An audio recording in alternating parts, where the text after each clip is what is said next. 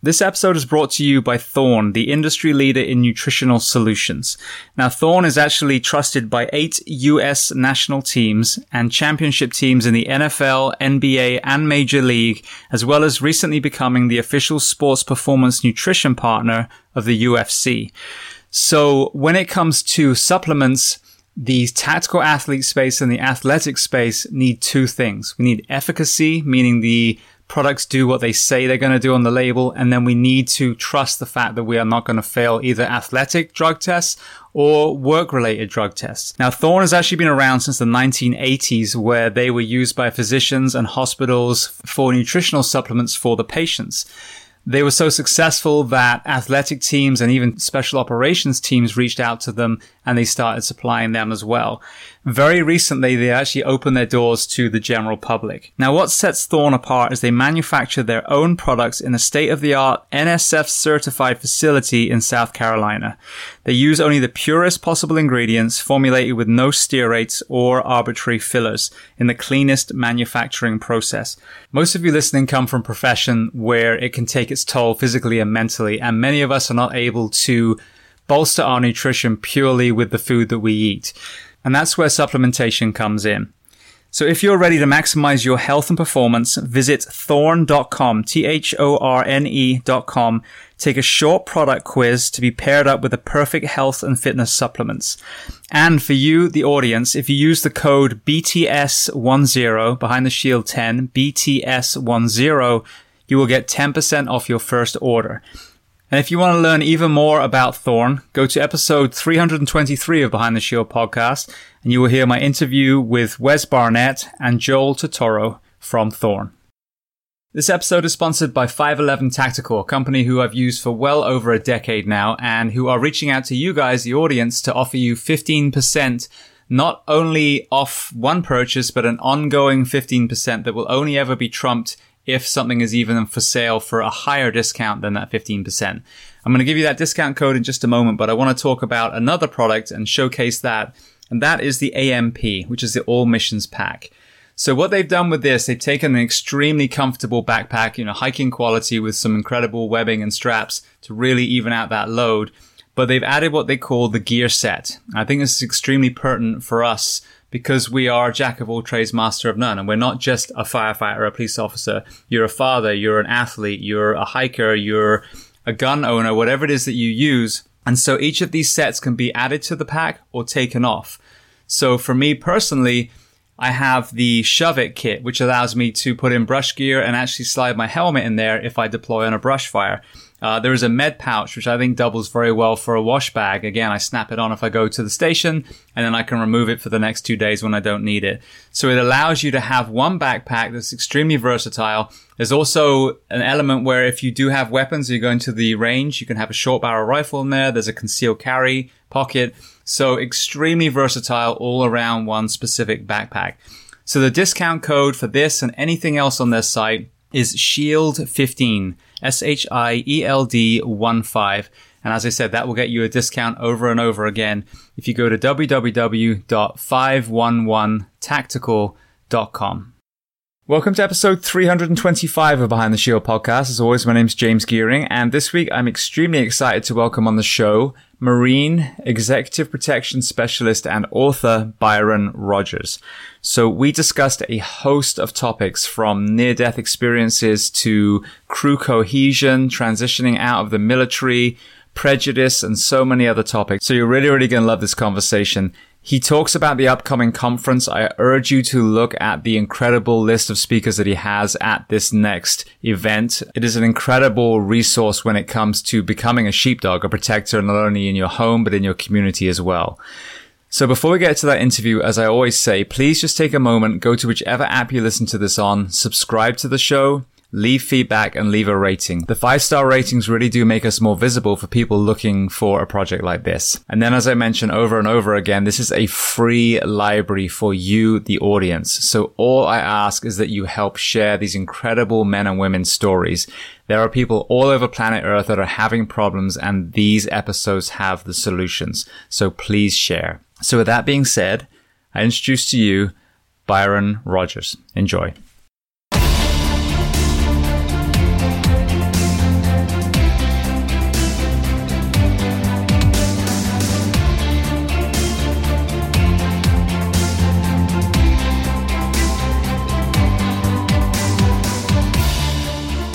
Byron, thank you so much for taking the time to come on the Behind the Shield podcast. Hey, it's an honor to be here. I'm excited for this. Thanks for having me, James. And I just want to shout out to Matt, who yet again has connected me with an amazing person. So thank you to him. Where did you guys meet? Matt, one of my buddies, it's just one of those things, it's fortuitous, right? One of my buddies was getting some beef and he was all excited about how good quality and organic and like American it was, He's like, hey, there's a guy, he has a farm, we're going to do this, I'm going to get some beef, you want to hop in with me? So I was like, okay, cool, yeah, let's get some like actual real organic meat. And that's how we met, man. And he came to drop the meat off, and I was like, hey, so we talked a little bit. And then, then he said he looked us up online, and the other two guys I work with, so you couldn't find anything, but I'm like, I'm all over social media. So then, we reconnected and here I am. Brilliant. Where are we finding you on planet Earth today? I am hanging out here in good old Orange County, California, man. Yep. This has been home for a little bit now. Excellent. If you don't mind me asking, which city? Because I used to work out there. Yeah. I'm in Orange. Orange. Orange. Okay. Yeah. I was an Anaheim firefighter for a few years. Heck yeah. That's awesome. Right next to you. Okay, so then I want to start at the very beginning. Where were you born? And then what was your family dynamic like? What did your parents do and how many brothers and sisters? So I feel like I'm getting psychoanalyzed. Tell me about your mother. Yeah, exactly. No, I was born in the Bahamas, in Nassau, Bahamas.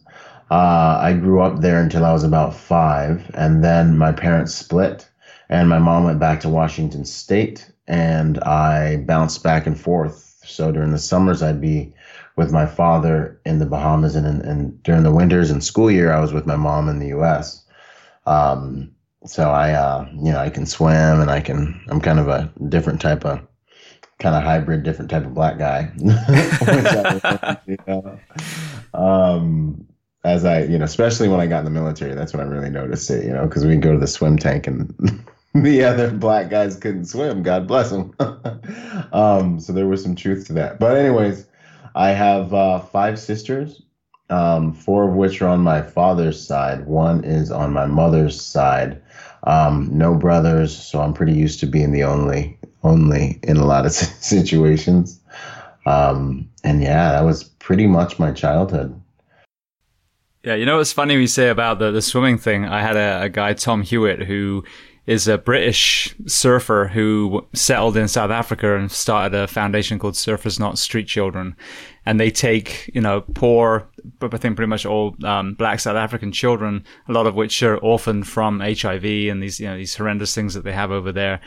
And they teach them to surf. But what I didn't realize, he said one of the biggest challenges first was teaching them to swim, because there's a lot of myths that were brought to some of the black communities, probably by, my ancestors, telling them that, the sharks were going to eat them. So even these kids that lived on the coast weren't able to swim. So it was interesting, the kind of history behind some of that. Wow. Maybe that's what it is, because my experiences is like African Americans are like not trying to get in the water, right? And growing up in the Bahamas, we lived in the water. Like, you weren't even cool if you couldn't dance or swim growing up. Like, you'd never have a girlfriend on the island, So yeah, man, it was interesting. Well, you got anatomy as well, because I have very dense bones. I've never broken a bone, and I'm very lean as well. And I don't mean that like I'm muscular. I'm just not fat. But I sink like a stone in the water. And in lifeguard training years ago, people would dread dragging me as the dummy, because it literally was, like sideways while they were dragging me. But anatomically, African American men and women have, greater muscle mass and more dense bones. So there is actually that physiological element to it as well. Man, I experienced that when I was in the Marine Corps. They're talking about, we're about to go into the tank. And, they're explaining, there's 3 different types of buoyancy levels, positive. And there's, basically like 0 buoyancy, and then there's negative. They're giving you these techniques for positive and 0, and then they get to negative, and they're like, anyways, just kidding. And we're sitting there treading water, and I can do it in the ocean, no problem at all. But Yeah, man, like treading when we had to tread water in formation and do stuff like that, I had to work.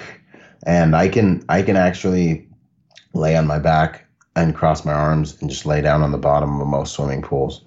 When I was doing my scuba training, I just the instructor didn't trust me, didn't believe me, but yeah, I can just lay down at the bottom of the pool. Yeah, I the same, and they're giving out the weights for the weight belts when they're trying to find that buoyancy. I'm like, I literally need one. That's it. Actually, give me a styrofoam cup, that'll work.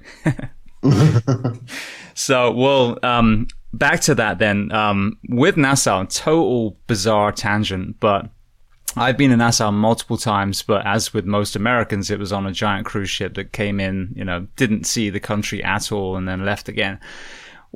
You being a resident, to everyone listening that visits Nassau, where are some of the places that they should go off the beaten track to see the real Nassau?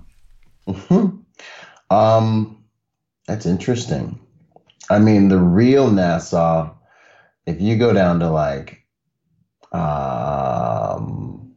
South Mackey Street, like I honestly would say in many cases, man, the straw market is really, really kind of the hub of the culture and stuff like that in terms of what you want to see while you're there. It's like that's where all the history, all the art is. That's where all the kind of cultural hotspot was. And really, unless you know someone, I mean, Nassau is amazing. Like, like zooming around on all the little islands in that area is awesome. I've never seen water like that. I've been to over 60 countries all around the world.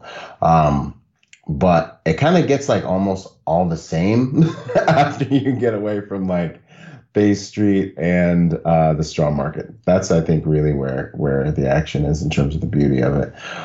There's a really cool excursion you can go on, which is a powerboat adventure that takes you out to some of the outer islands. And or Exuma. Exuma is amazing, and it's like having a very intimate experience with just the nature there. So you pull up on the beach, and there's all these what kind of lizards? The iguanas. The iguanas are running around. You can feed them right there on the shore. The birds literally will eat out of your hand. That you hold your hand out, and the birds will eat out of your hand. There's like a wild boar that runs around on one of the islands that you'll meet maybe. And you go through this whole day. You feed sharks, feed stingrays. There's stuff like that. The one that I'm talking about is called Powerboat Adventure. It takes you to the outer islands. Yeah, that stuff, or like camping in Exuma is another thing that I absolutely love to do. And I just want to be in nature in the Bahamas. Excellent. Well, thank you for that, because we've been there several times and always end up at that one beach kind of across from where everything's moored.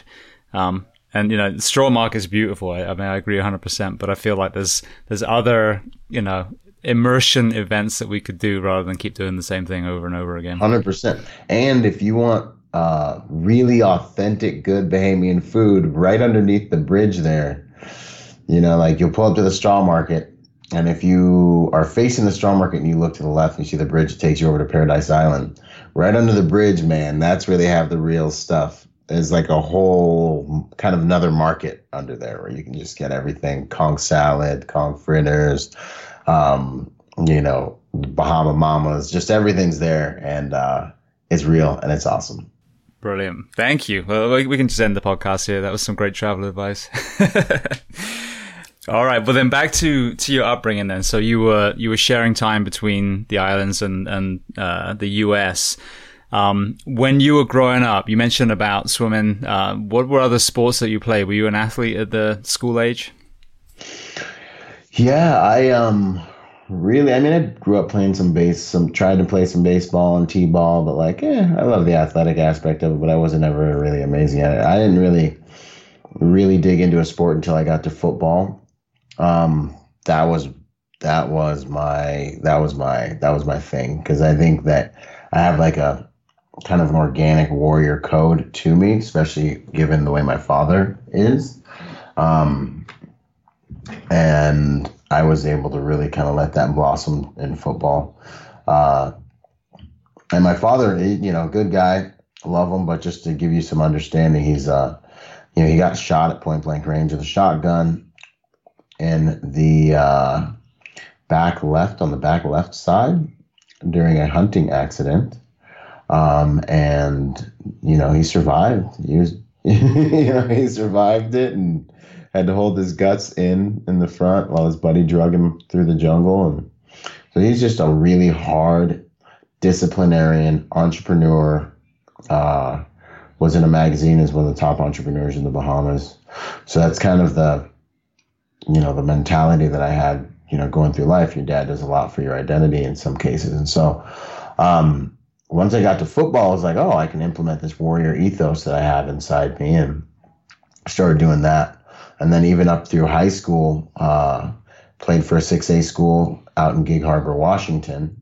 And we had, one of the best weightlifting programs in the state, fortunately. And it was just good to be a leader on that team. And, just like, that's where my leadership skills really started to blossom as well. Really culminate. They started to blossom in high school, but yeah, that's really where I started to feel like how I'm good at this stuff.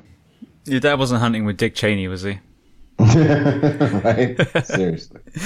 No, that's amazing though. But you said about a disciplinarian side from him, just to kind of understand your background. Now, he clearly overcame some physical and probably mental adversity as well. How did that translate into his parenting that left that impression on you? Mm-hmm. Both of my parents actually, a very high disciplinarian environment for me growing up. On my mom's side, same type of thing.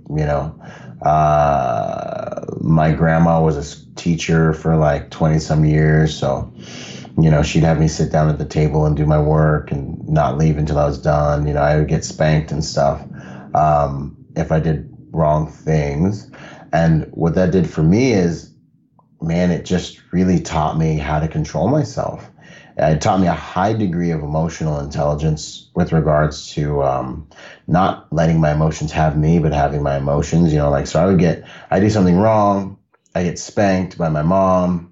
My mom would be like, okay, I'm doing this because I love you. And she was consistent, right? So I think a lot of discipline has taken a bad rap because a lot of it has been counterproductive. And what I've learned in my life is that undisciplined discipline is counterproductive. Undisciplined discipline is damaging. I think one of the reasons I'm so healthy is because I experienced disciplined discipline and consistent, considerate discipline. So I may have been upset about what was going to happen or whatever, but I understood a few things. My parents love me. They at least believe they're doing this because they love me. They're not making an emotional decision. They're not going overboard. And this is what happens when you mess up. There are consequences. So for me, it instilled a level of trust with my parents, that they really do care about me, that I think a lot of kids didn't have, even if they had both parents and they had all the money in the world, which I grew up around that too. And it gave me way tougher skin than 90% of the kids I was around, because I knew I knew how to suffer if I needed to. And then it gave me a lot more control over myself to make sure I get things done, because I had real consequences waiting for them if I didn't get them done. Then after I got spanked or whatever, my mom or dad would be like, hey, now give me a hug, which then taught me, no matter how you feel, you still need to perform. And I find these principles to be some of the most important, and also some of the principles that make me go a lot farther in life than I see a lot of things other people struggle with. And I'm just like, man, I'm so fortunate I learned these things as a young man from my parents. But I was afraid of my dad. I was very afraid of my dad. But I think it was a healthy fear, man. I think it was like the fear of the Lord is the beginning of wisdom. Like that's how my house was. It was I loved and I feared him, but it kept me in line. It was a very interesting thing. Well, it's an interesting observation that you said about having this discipline, but understanding why. And I think that really carries over to a lot of things. I was, beaten is a severe word, but I was hit with a multitude of inanimate objects through my childhood. Let's put it that way. But I think that's something that now, as a dad myself, I realize now that the smacking. I smacked my son's thighs when he was small, when he did something naughty. But what ended up being a breakthrough for me as a parent was when he got old enough to understand the why. So especially around the concept of kindness. So what he did, if it was, could be painted in a way that it was being unkind. You threw your food on the floor. That's not very kind, is it? Now we've got to pick it up.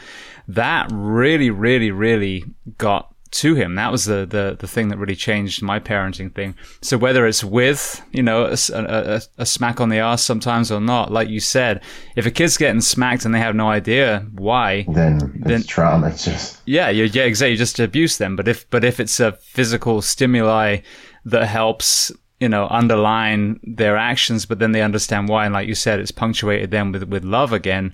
That's a very different thing than coming home pissed off from work and beating up your kid. Yeah, or your kid gets on your nerve and you just smack him or something. It's like completely different. Yeah.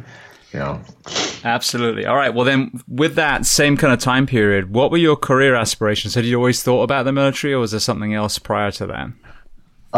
No, I always wanted to be a football player, man. I wanted to be a football player. I was like, I'm going to play football. But yeah, I ended up being like 5'10", hanging out at about 225, or so. And I did good. I played Ironman football at my 6A school. So it was a big school. I probably could have walked onto some team somewhere, but I had a buddy's dad who had, he played football and he was just twitchy, man. I just remember watching him try to like do life.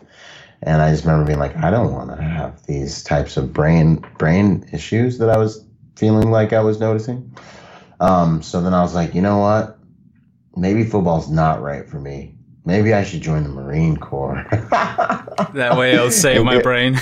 Yeah, just get blown up a couple times by IEDs and just barely survive a few things, and it's just way smarter, So then the way the Marine Corps, I got to that age in high school and I was like mortified, right? Because I was like, I got to go do something. I hate school. I hated school from the first day I had to go to school. For me, school was a survival experience. It was like I skipped a grade in the Bahamas, which the Bahamas school system is quite advanced. I found it to be quite advanced to the one in America. I came to America and I was like, this is very easy. So then I stopped applying myself. And I fell behind. And then I learned kind of more social dynamics in school because it just started to come down. I just learned how to get other people to do my work. And, it's like someone say it's a bad thing, but it's turned out to make me a much more capable entrepreneur in the long run, because now I really know how to leverage and synergize people that have specialties to create a product, which, we're just seeing in my industry how the things that I'm able to do, right? So that was kind of my school experience. I was mortified to go to college. I was like, I can't do this for another, 4 years. This is just not who Byron is. So then the football thing was on the table and I was like, I don't want to go beat myself up. And I just don't have enough, like the passion's waning. But I really, really, really liked Tom Clancy's, what was the game, man? Ghost Recon, man. I was digging on Ghost Recon. So I was like, you know what? This is pretty awesome. And then Tears of the Sun came out and I was like, you know what? I think I'm going to join the military. So I told my buddy, I'm going to become a Marine. And really for all the people who couldn't do it, who couldn't fight for their country, and all the people that deserve to be fought for and for what America stood for, and to find my own manhood, because there was no way I was going to be able to have anything that I could compare to my father's manhood, because he's so ridiculously manly and ridiculously intelligent and ridiculously successful in the Bahamas. I was like, what am I going to do? This guy's going to be talking down to me for the rest of my life. I was like, fine, I'll go to war to settle my own scores with myself and him. So that's when the Marine Corps thing came, and it just, it was one of those, I make decisions very quickly, and sometimes it's helped me and sometimes it's hurt me, but that's been one of the best decisions I've ever made. But I survived by the grace of God, Brilliant. Now, what was your boot camp experience like? You were a pretty high level athlete before you walked in the door. So boot camp, man. Yeah. So I'm at the top of my team, kind of high level athlete in my relative to my environment, my area and stuff. Um, I think I was weighing like 225 at the end of my senior year. MEPS, they're like, yo, bro, nah, man, you got to drop weight. So I cut down to like 211 just to get in the door. And I had to cut again to like 206. So I'm like spitting, wearing fat, like sweatsuits, doing all kinds of stuff. But I get it done. I get into receiving. The Marine Corps takes one look at me, calls me an obese Marine. Literally, that's like in boot camp. And they're like, give me all my obese Marines up here. Nobody moves. Then they walk through the whole platoon and they grab, pluck every fat body they can find. So I'm one of the fat bodies. Now I'm sitting here like, yo, I mean, I'm in the best shape of my life. I just got out of high school. We've been crushing steel kids on my team, we're repping 225, 20, 30 times. Like we're deadlifting, we're doing all that stuff. Like we're really fit kids. So like, I'm kind of like, I'm looking great. Like, what's this drill instructor going to say to me? He pulls out that little chart. I forget the name of it right now, but it's the chart. I call it the chart for little people. The BMI? Yeah, that stinking thing. I never fit on that thing, man. So he looks me dead in my eyeball sockets. I'm proud of myself. I'm 206. I'm feeling hollowed out. He's like, you will be under, it was like 192 before you leave my freaking boot camp or whatever. So I'm like mortified, So I'm standing there in my whitey tighties. He gives me a fat kid tab. I have to wear a fat kid tab all through boot camp, so I get half rations.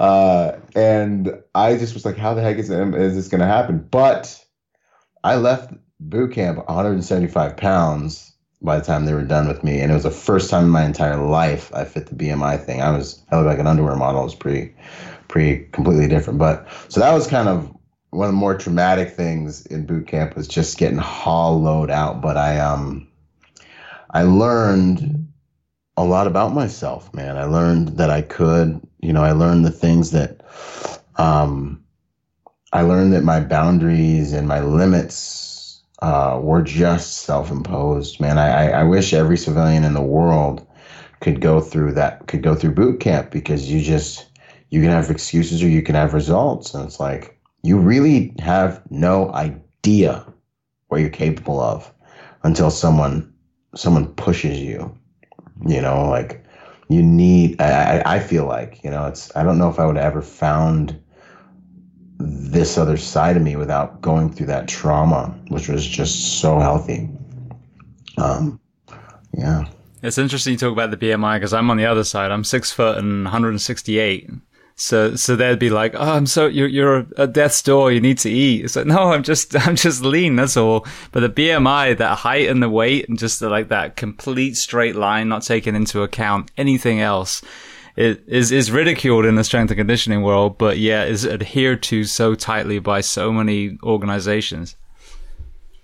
Yeah, man, that's exactly.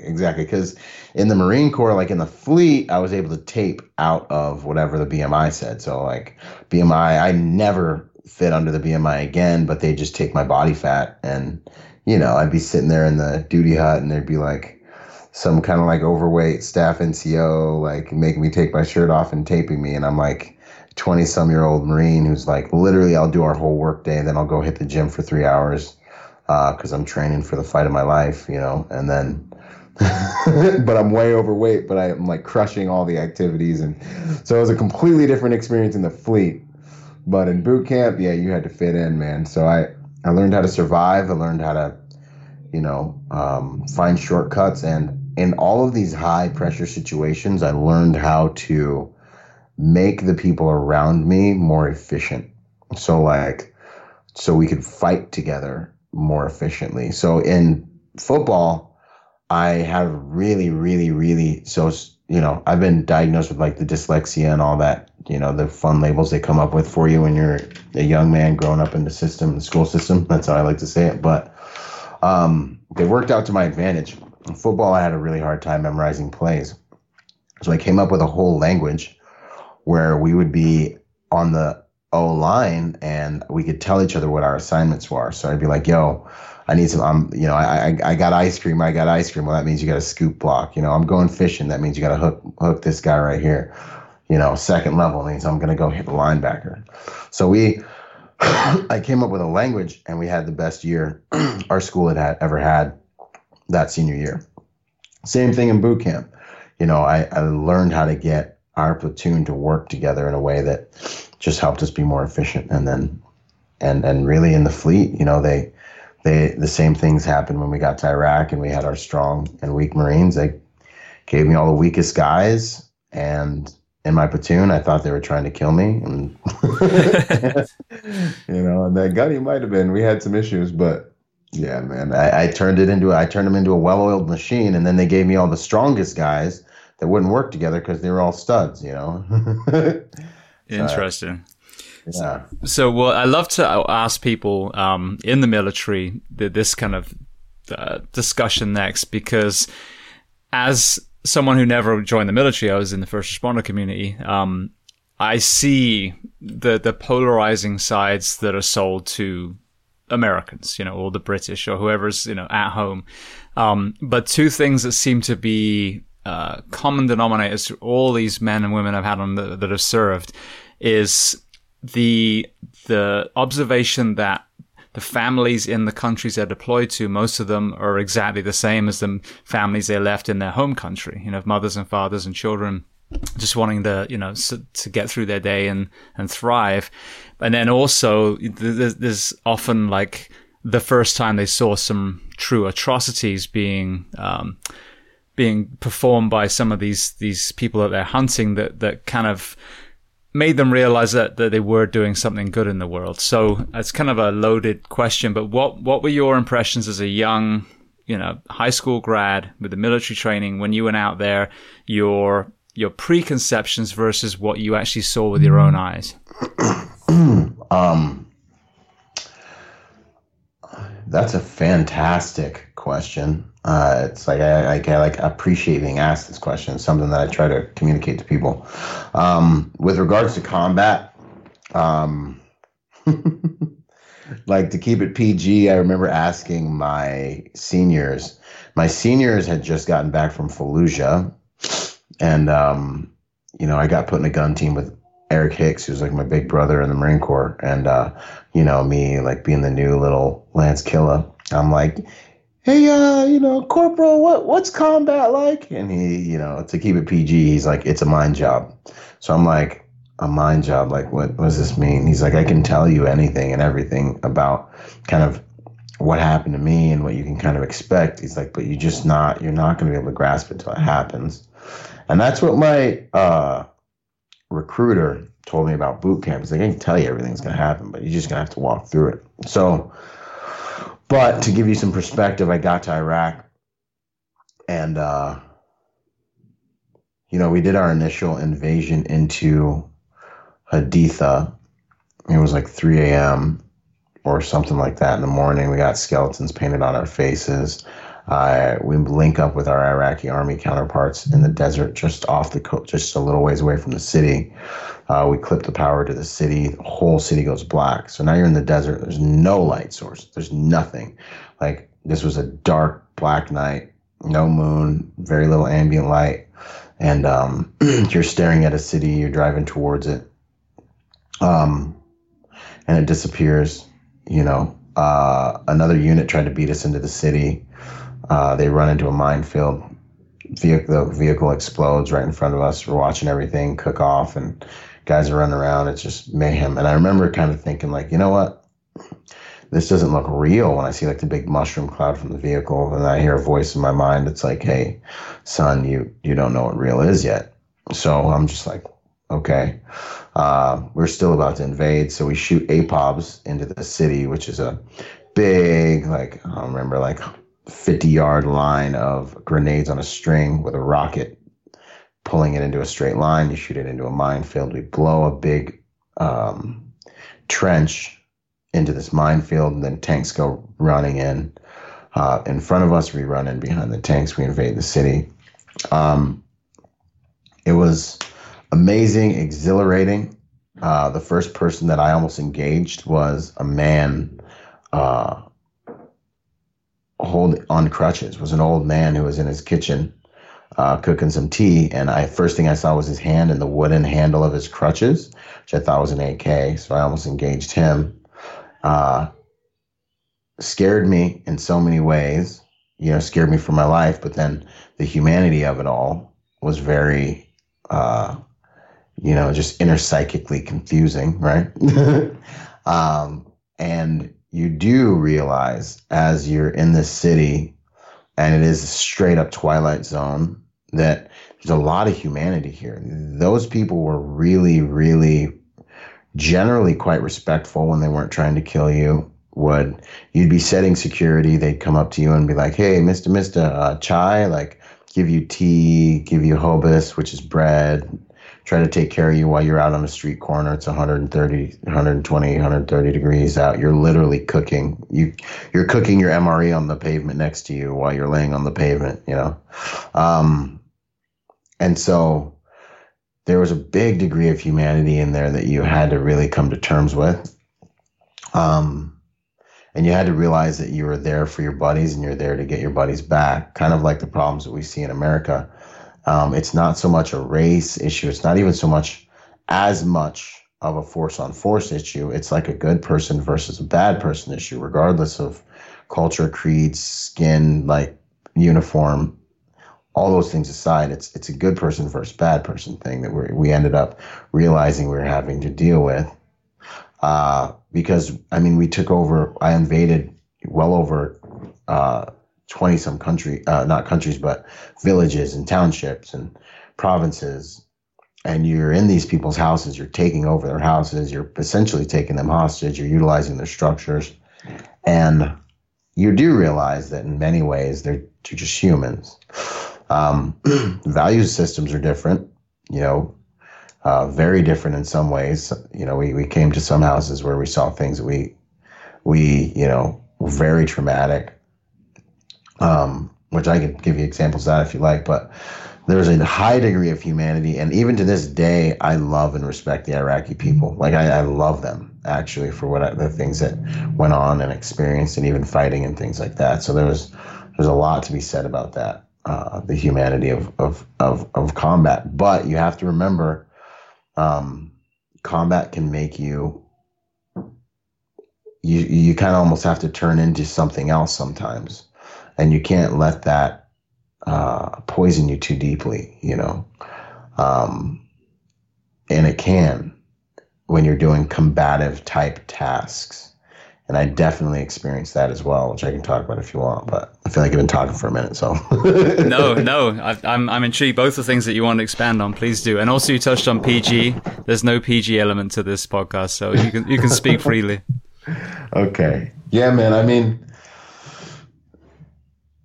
There was just, I remember one time I was sitting there and I was a squad leader. So I had my squad out. We're working, we're, invading, taking houses and searching houses and doing things. I remember doing these little exercises in my mind and being like, so how do these atrocities happen? And I remember being like, well, if they told you could go home right now, would you smoke this family that's in front of you? Like, if they said you could leave Iraq right now, but you got to smoke this family, like, would you do it? And I remember thinking like, man, to go home right now? Like, yeah, I probably would. Like, I remember thinking that to myself. Like, then of course, like my higher brain was like, nah, dude, you can't do that. But I remember being like surprised at like the willingness to do just whatever needed to get done. I remember the way I felt inside. I remember just being kind of like, you have to turn into an animal in some ways. And when it came down to it, when I did run into a situation where I had just been hit by 60 some pounds of homemade explosives, I got blown up. I had an out of body experience, thought I was dead, may have been dead. I don't even know. Doctors were nowhere around. And kind of was out of my body for a minute and like, had this whole chain of events take place. Once everything's done, I find myself standing in a garage staring at these 6 guys. I'll never forget it. And, they're the only ones there that could have blown us up. And they're dressed like, the enemy. They're acting like the enemy. And I remember being like, man, we could smoke these dudes right now, for this. But I remember letting them go because it just wasn't quite right because of the rules of engagement. They surrendered to us. Yeah, they just tried to blow us up. Yeah, they're kind of mouthing off to us. But I remember at the end, when it came down to it, I had my guys stand down and we did the right thing with those guys. But I remember feeling that blackness in my heart. And then I remember coming back to the civilian side of things and asking myself that question again and being like, hey, dude, so I remember how you felt in Iraq. Given that opportunity again, would you smoke that that family, that village, or would you just do the rest of your deployment? I was like, man, I can't believe I was so down to even have that conversation or be like that.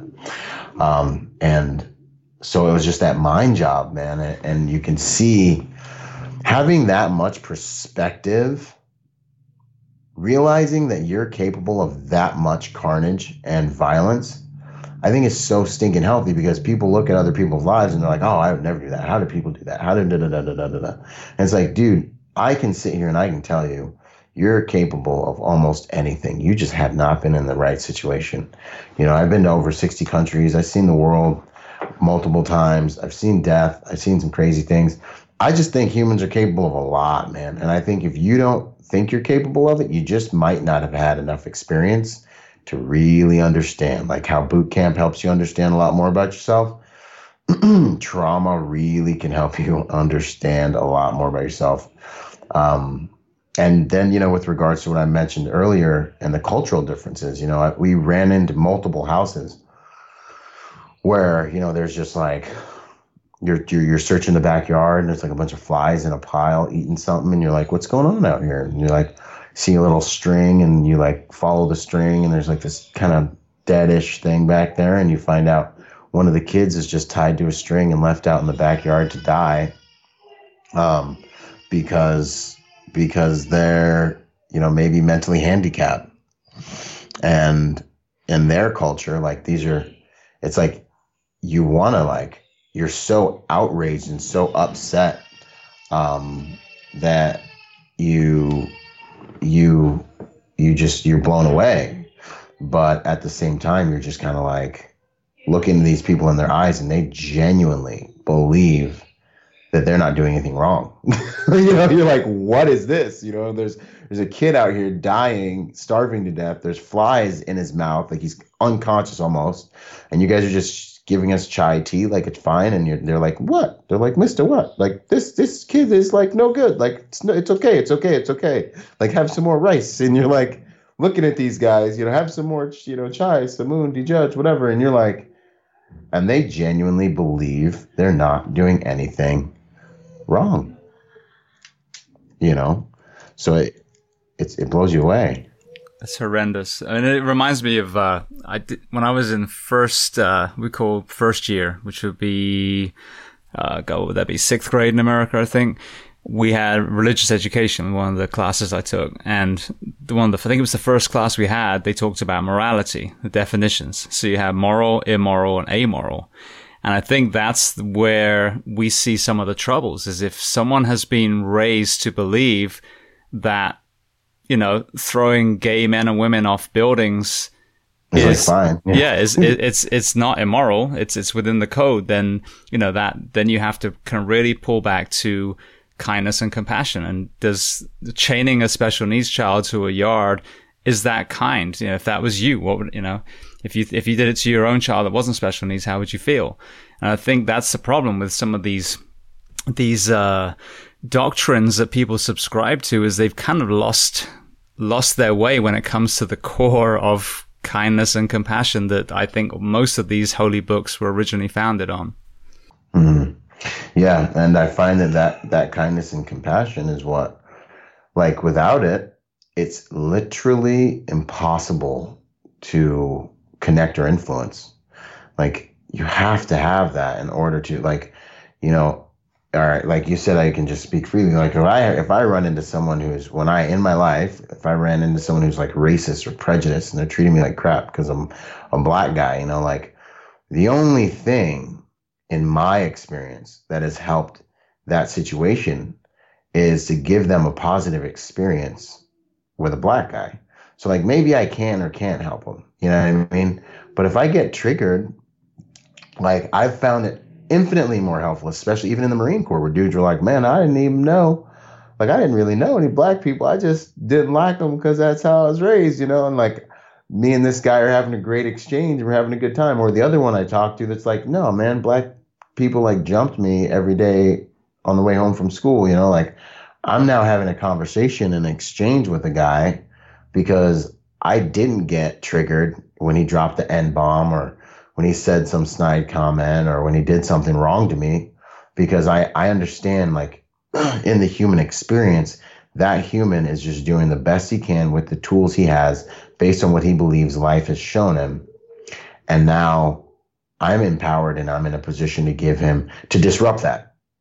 I can either be what he says or I can disrupt that and make it really, really hard for him to hate all people that look like me.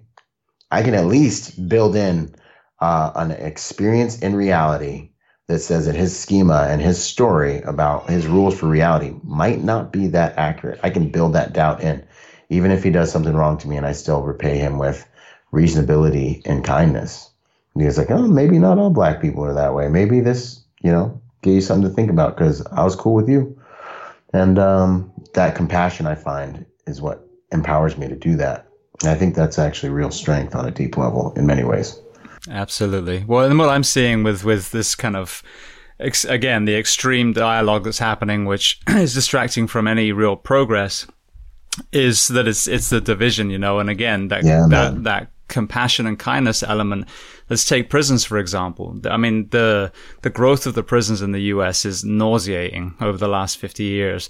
And, you know, I think that documentaries like 13th have a very powerful point about, you know, slavery being abolished and basically prisons becoming the new version of that. But the human side is there are 2.3 million human beings of all colors and creeds locked away in American prisons. And a lot of that has to do with our drug policy and criminalizing addiction, turning, you know, addicts, mental health patients into criminals. So when you solve the human element, you then address the problems for society, all colors and creeds. But if you just, you know, you segregate each other and you say, oh, this white guy said this or this black guy said that, you're stopping the solution. And even slavery itself, I was thinking the other day, it was just, you know, bad luck that the British decided it was the African countries they were going to pull the slaves from. And I mean, there's slavery all over the world, but it's not about the color even. There's the nauseating fact is a few men, predominantly, got extremely wealthy from slavery. It wasn't about that they hated the skin color. They didn't care if you were Filipino, African, you know, Icelandic. They just wanted people to work for free so they could get rich.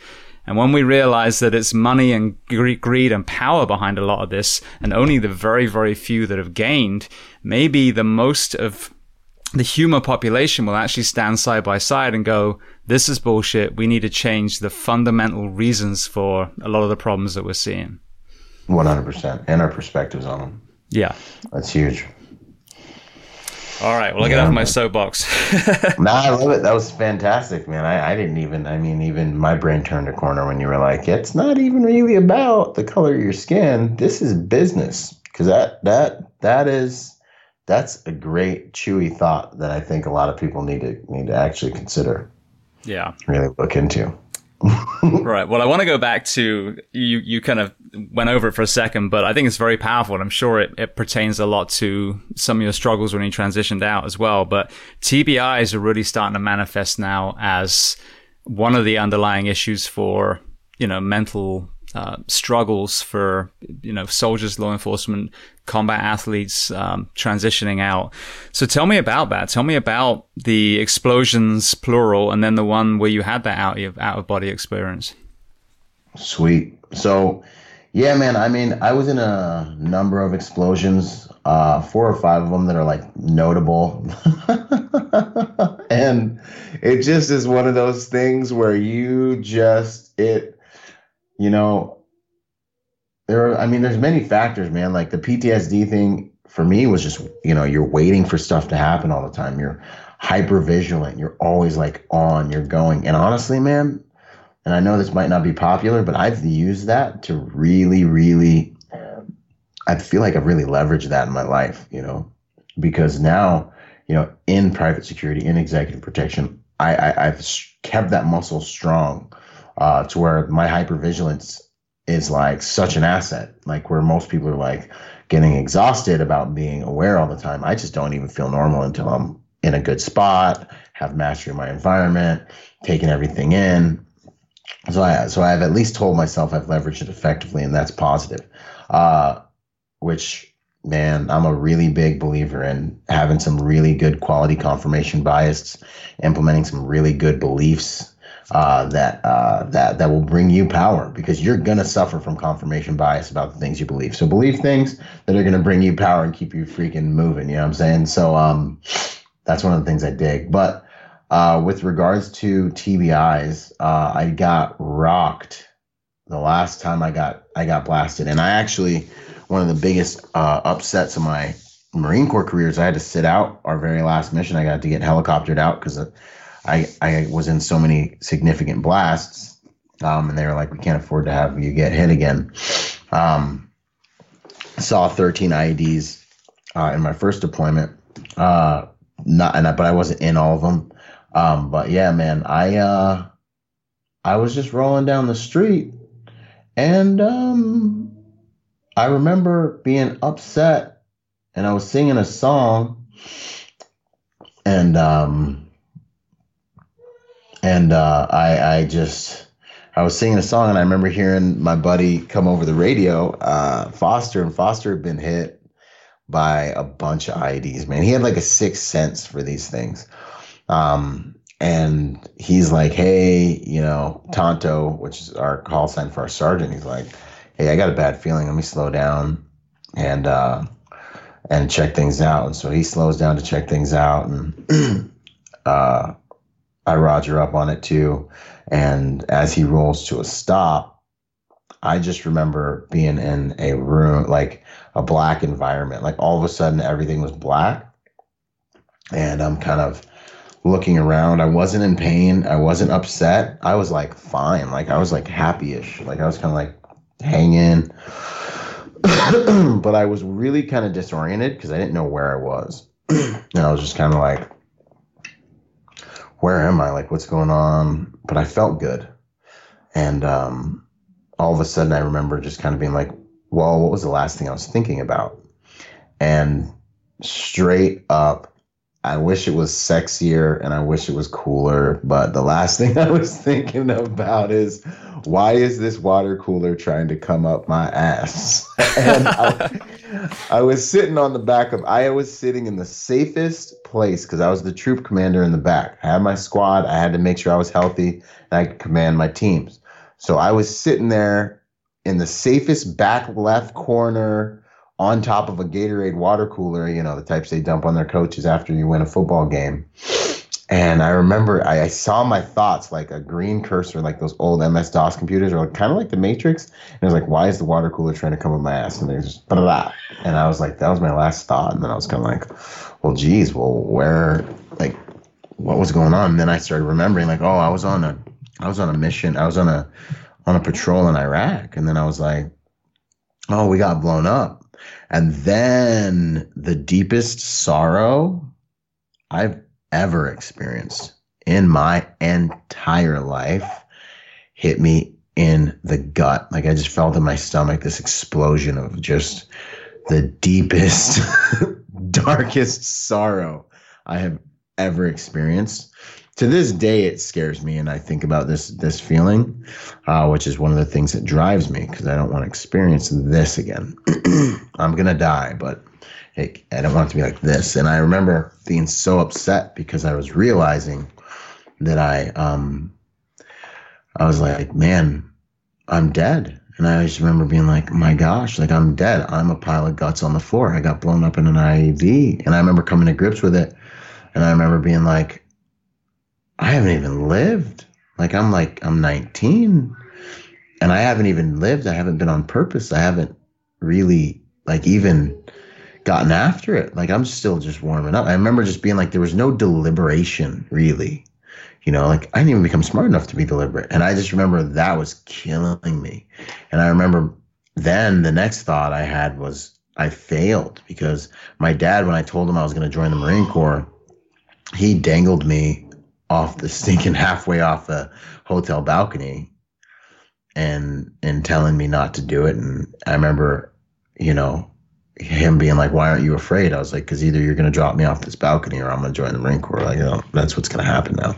And he was like, okay, I support you. He was like, but don't die. So I was like, oh man, I failed my dad and I failed everyone. My mom tried to hide my passport. I went and made another one and still joined anyway. So I remember feeling this deep sorrow of I wasn't deliberate. I didn't go hard at life and I failed everybody. And so I started just seeing my family and mom, I'm sorry, dad. And I saw everyone in my mind's eye or whatever. And I just remember being like, mommy, I'm sorry, dad, I'm sorry. I saw my girlfriend. I was like, I'm sorry. I apologized to everyone everybody. And then, it's like I could see them, but they couldn't see me kind of thing. And then I got to my grandma.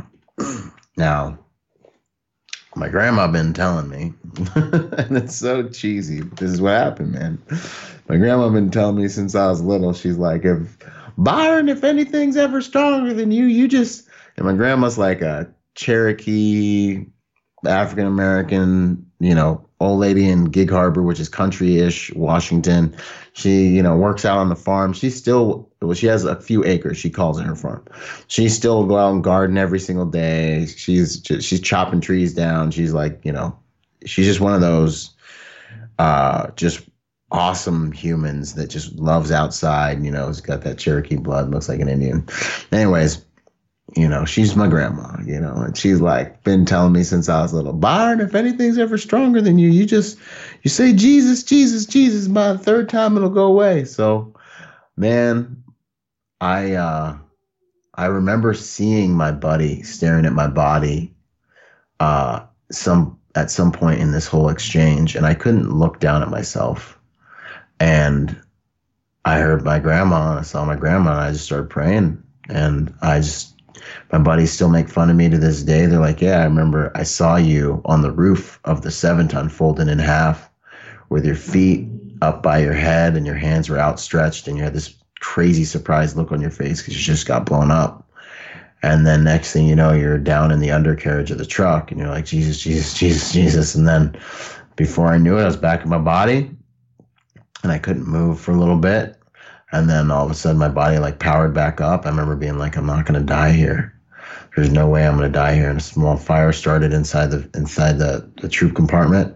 And I remember my squad, like all my Jindies, we call them, the younger Marines that I was in charge of, were just stuck. Like they just were shell shocked, And I remember getting my body back, getting control of my body, kicking the back of the ladder out because it had been hinged and kind of welded shut on us. And then I blacked out again. And I woke up about 30 yards away in a field. They said I straight up went into kind of like crackhead strength mode, kicked the back of the 7-ton ladder down, jumped out about 15 feet, sprinted, across this body, a little water thing, a wadi, and into this field. And then that's when I came back too. And I looked back at the 7-ton and my guys are still in there like panicking. And that's when I started yelling at them. And we got them out of the 7-ton. We got to work. And this is when we assaulted the nearest building. And the whole entire area had been deserted because we dropped leaflets telling everyone we were invading. And we'd been doing work in there for a few months at that point. And we rolled up on a mechanic shop and there's 6 guys in there. And, like generally when you're dealing with like the harmless population, they're wearing their like traditional, we'll call them man dresses, their traditional garb, like, but these cats had sneakers and tracksuits on and jeans and stuff. And a lot of times, and everyone gets faulted for profiling, but I swear, if you don't know how to profile, you're vulnerable to a lot of things with regards to not being able to read humans. So these guys fit the profile perfectly of being, foreign fighters and insurgents. And they were the only guys in the environment. So we pulled them all out of the building, and brought them to their knees and started questioning them. And this is when I'm like, who here speaks English? And one guy looks at me and smirks and is like, I don't speak English. And like, in like a New York accent almost. Like the guy spoke perfect English, So, Dick. Yeah, exactly. So we know what's going on. And I just remember being like, man, we got drop weapons in the car. These are the guys that blew us up.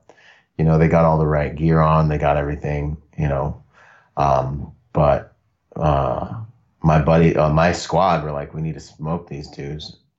A lot of my dudes were like, let's just smoke these dudes. We know they did it. And I just remember being like, nah, because my guys are going to have to live with that. Like, like who knows if you can live with it. And it just wasn't quite right. So I remember looking at my younger Marines, especially, and being like, I don't want them to have to live with this.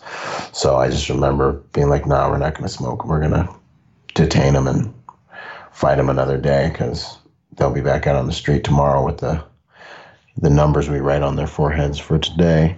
And they'll be a little richer. They'll have like $20 and some fresh water, and we'll just fight them tomorrow, I guess. But I know I made the right decision in that instance. But yeah, man, that was the paradox of Iraq. Like 1 minute you're running down the street and I have little kids looking at me like I'm an astronaut because I'm the most high-tech thing they've ever seen. Mister, we love you, Marines, Marines, Like, I'm a Habibi Marines. Like, I love Marines. Marines are good. You guys, thank you. We love you. And then you're looking at the kid and you're like, I'm about to turn a corner, go into your house, take your whole family hostage, search everything, probably leave the place a complete mess. And whether you know it or not, your dad may or may not be helping the insurgents, or about to take your dad off to prison, or maybe kill him, right, and fight him, right in front of you, because what he believes versus what we believe. And you would see that happening repeatedly. And so it was just this dizzying mind job with this counterbalance of humanity and what you needed to do, which just culminated in the reality of you just need to get you and your guys home. And while also trying to swallow the reality that what you're doing is going to cause us to have to go back there, or someone, because they're not going to be able to defend themselves.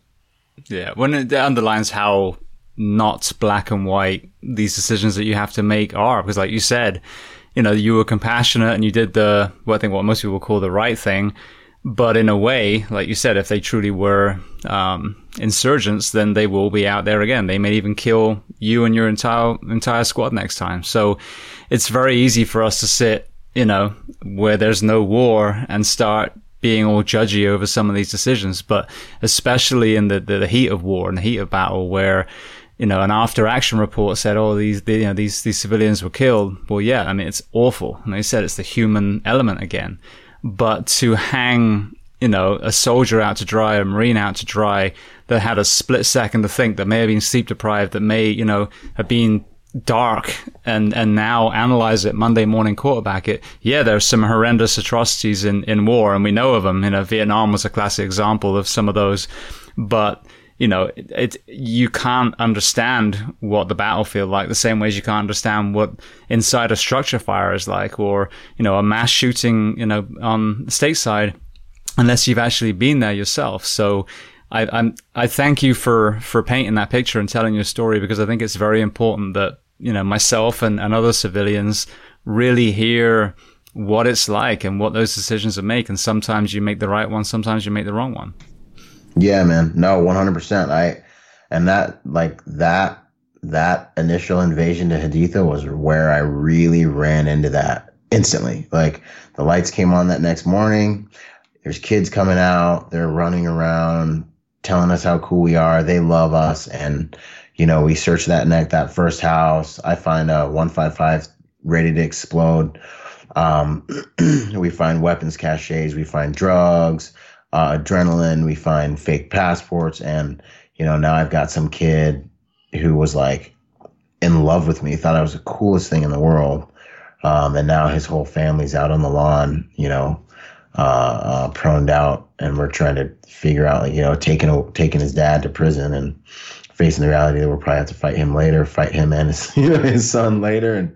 And it's just that quick. And then, you know, you're in a firefight, and or in that same house, I find hundreds of casings on the roof where his dad was shooting an RPK at us the night before, you know? And so you're just watching this cycle, but you have to be ready to drop the hammer at any second. You have to realize you can die at any second. And you also have to make sure that you don't like get so poisoned by it that you make the wrong decisions and all those different dynamics, man. And I think one movie that really, really does, I forgot how good of a job it was Platoon, man.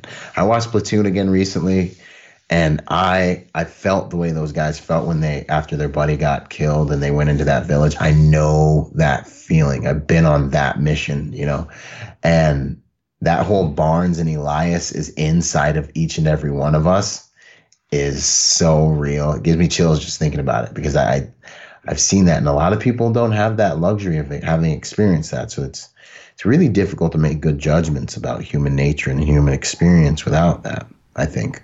Well, I've never thought of that concept of those two characters being the opposing forces inside each one of us. That you just blew my mind on that film. Oh man, yeah, it's beautiful the way they outline it, because it's like neither of them is completely correct or completely righteous, especially if you understand the platoon dynamic of it. You know what I mean? It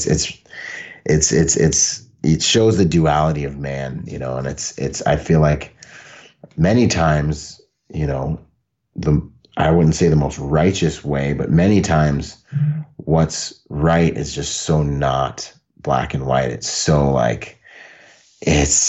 just in the moment discerning is the best way I could try to articulate it. But even then, you never know, you know what I mean? Even then, you know, it's like, I just did the best I could. Your parents, guess what? They did the best they could. You know what I mean? That's the beauty and the tragedy of growing up and of life and of humanity, right? Everyone's just doing the best they can. It's like a joke almost. And I think it's a good parallel to what we're seeing at the moment with law enforcement. There are undoubtedly some atrocities, and what we saw with George Floyd was nothing other than an atrocity, a complete abuse of power and a disgrace to the profession. But, you know, I see a lot of these gray area ones. You know, you're standing in front of those 6 men. You know, you're looking at that elderly gentleman holding his crutch. And crutch, not crotch. You know, but with a clear thought, with that clear mind, you're able to make the correct judgment in that moment. With a poorly trained, sleep deprived, whatever was behind a poor decision, you make the wrong choice. Now you just murdered an elderly civilian. And that's what I see a lot with these gray area videos. You know, there's some that are 100% justified. Yeah, you know, the person was running away. Yeah, but he just shot 3 people and he was heading towards an elementary school. I'm sorry, but your argument is invalid. And then, you know, you get all these horrible things that we're seeing where, you know, children holding toy guns and all these examples where it was the other side.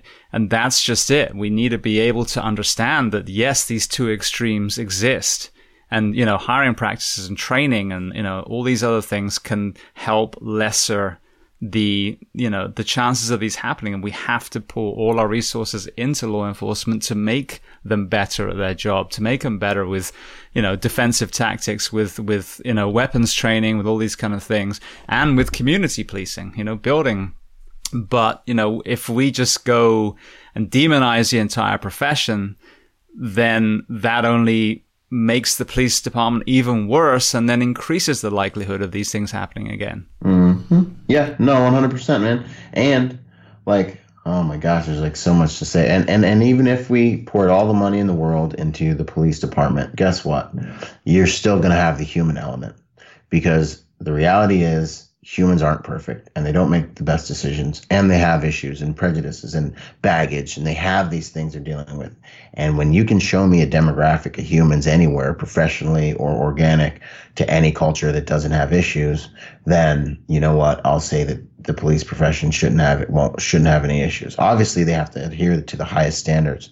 You know, if being a Marine, I'm about that life. You know, my kids will be upset at the standards they have to live by, right? But the reality is, because I'm about standards, but I feel like the reality is, man, like saying all police or anything is just as, oh man, what's a great, nice way of saying it? It's just as short-sighted as saying all black guys are gangsters, you know, which is a stigma I've had to try and overcome my entire life, is having to deal with the avatar that is in most Americans' minds about what and who a black guy is and how he should be, and trying to tell my, you know, white friends, like, I'm not growing an afro, dude. I'm just not into that. You know what I mean? Like, so like, I see this issue as like, yes, we need to get these guys better trained to make better decisions. You know, healthy humans make better decisions. Also, you know, public, you need to accept the reality that, like, also there's a human element to every single one of these equations too, you know, like, and I think we need to honor and respect the people that are working hard for us. The other thing too that I find extremely interesting is, you know, the beyond the fact that there's a human element to all of it, is how people can say, I haven't found any black people I have not yet talked to anyone who said, we want to defund all police departments. Like, I feel like the most dangerous thing, honestly, because you said I could go weapons free in here, I feel like the most dangerous thing is the media. Like, I feel like the divisive nature of the messaging that's being put to America is like trying to make this race issue more of an issue. And I feel like it's because of an election coming up. Because on my social media platforms, I've been very deliberate about saying, hey, yo, this is what I believe. And I think the only remedy is for people who disagree to have thoughtful and respectful conversations so we can find out where we do agree, and then we can maybe arrive at higher truth to remedy the situation. And every single person that reaches out to me, that we end up talking and things like that, what ends up happening is we agree on way more things than we disagree on. We might have to agree to disagree, but in some way, maybe even just incrementally, we both arrive at a higher truth in some area. And when I watch the news and I subscribe to both channels, because I'm all about kind of social engineering, psychology, and like paying attention to things. I find that one channel is just trying to make you so angry at the other side that you believe that people who are on the other side have to be insane. And that, I feel, is true on both CNN or Fox. And I feel like it's Pepsi and Coca-Cola both being owned by Coca-Cola, and that it's weakening our society. The divisiveness is really what's dangerous. And I posted a video the other day where it was Black Lives Matter at a Trump rally, and the Trump rally folks were like, you know what? We might not agree with all their stuff, but they're Americans, and we're going to go on ahead and give them 30 seconds to talk. And they let them up there to talk. And by the end of the thing, everybody involved was like, you know what? We're all Americans, and we all see it. You know, it was a unifying thing because people got to hear each other out. We can agree to disagree on some things, but that humanity element. And I think maybe I was blessed to go through combat and be able to maintain that and see that, so that hopefully, I don't know, I can try to help people to remember and not forget the humanity element, regardless of how the media is portraying us to each other. Yeah, well, I couldn't agree more. And I've said that very thing many, many times. And again, I think it's a systemic issue. So you divide, you know, you get the Al Sharptons of the world who undoubtedly are making money and getting a lot of power from their platforms. And then you get, just to pick on him for a second, you know, Donald Trump at the moment, who, if he gets reelected, well, that's money and power for him. There's no disguising that. There's just the reality. And the same be if Hillary Clinton got in. So it's left or right. But to me, the way you, for example, reduce violence between civilians and police officers, for example, is that you address the drug epidemic. There's countries on the planet that have decriminalized or even legalized addiction, not smuggling, not selling, but addiction, and completely revolutionized the mental health crisis, the prisons, the judicial system, the safety in the prisons, the safety on the streets, just by that, rather than the quote unquote war on drugs that we have. And what happens with war? Lots of people die in war. And it's 100 years old. Is it working? No, it's not fucking working. So, but we have bodies everywhere. So that's the thing, is while we're picking sides, and you're absolutely right, there's no question at all that these media outlets and anyone else who's got a vested interest in gaining from this division is throwing fuel on the fire. We need to look at, putting more money into our schools, whatever color and creed the kids are that are in lower income, so we're able to bring them up and educate them. The drug policies, the prison reforms, so that we create an environment for our men and women to thrive and not be driven towards crime because they were abused as a child and they found, drugs, and now they're, whatever wayward path. Yeah. And one of the huge examples that really, because when I came back from Iraq and I saw things were being reported, it like vexed me and stopped me from even wanting to watch the news. But then after a while I started kind of agreeing with certain things and started to like get back into it a little bit here and there. But this whole kind of divisiveness hit me in my backyard recently because I was watching what's going on in Washington with Chaz or Chop or whatever they're calling it. And, me being a patriot, I'm sitting here eating my dinner like, man, shoot, I'll take next week off. Me and the boys will go down there, and I guarantee you we'll get Capitol Hill back for the United States by next Sunday, I promise, And I'm watching the news on it, and then they start talking about this warlord that took over the who's said he's the new police and has taken over Capitol Hill and is like enforcing his laws and extorting people. And I am watching and I'm like, who is this guy? And then all of a sudden they show me a picture and it's Raz, who's a local rapper, who is also my cousin. Really? Plot twist. So I'm like, I'm staring at my phone for like 10 minutes. My wife is like, are you okay? And I'm like, I don't even know what to say right now. So I'm sitting here and I'm like, so of course, I call my cousin up and I'm like, yo, you know how it is when you're descending into a possibly tumultuous situation with a young man, like, hey man, how you doing? Like, everything okay? What's new, bro? And he's just like, nah, nothing, man. He's like, I'm great. He's like, out here, the police left. He's like, they left the precinct. He's like, so it's been a little chaotic. He's like, but we're protecting it. We're making sure that these rioters and people that are trying to, these extremists, who I believe are Antifa, but he's like, we're just making sure that it doesn't get burned down and the place doesn't get destroyed. And so I started talking with him and we ended up shooting a podcast episode that night because the news outlets are positioning him as a domestic terrorist who has taken over Capitol Hill and has put these barricades in place to keep people out and is extorting the environment, when in all actuality, he's working with city officials to make sure that people inside the area are safe.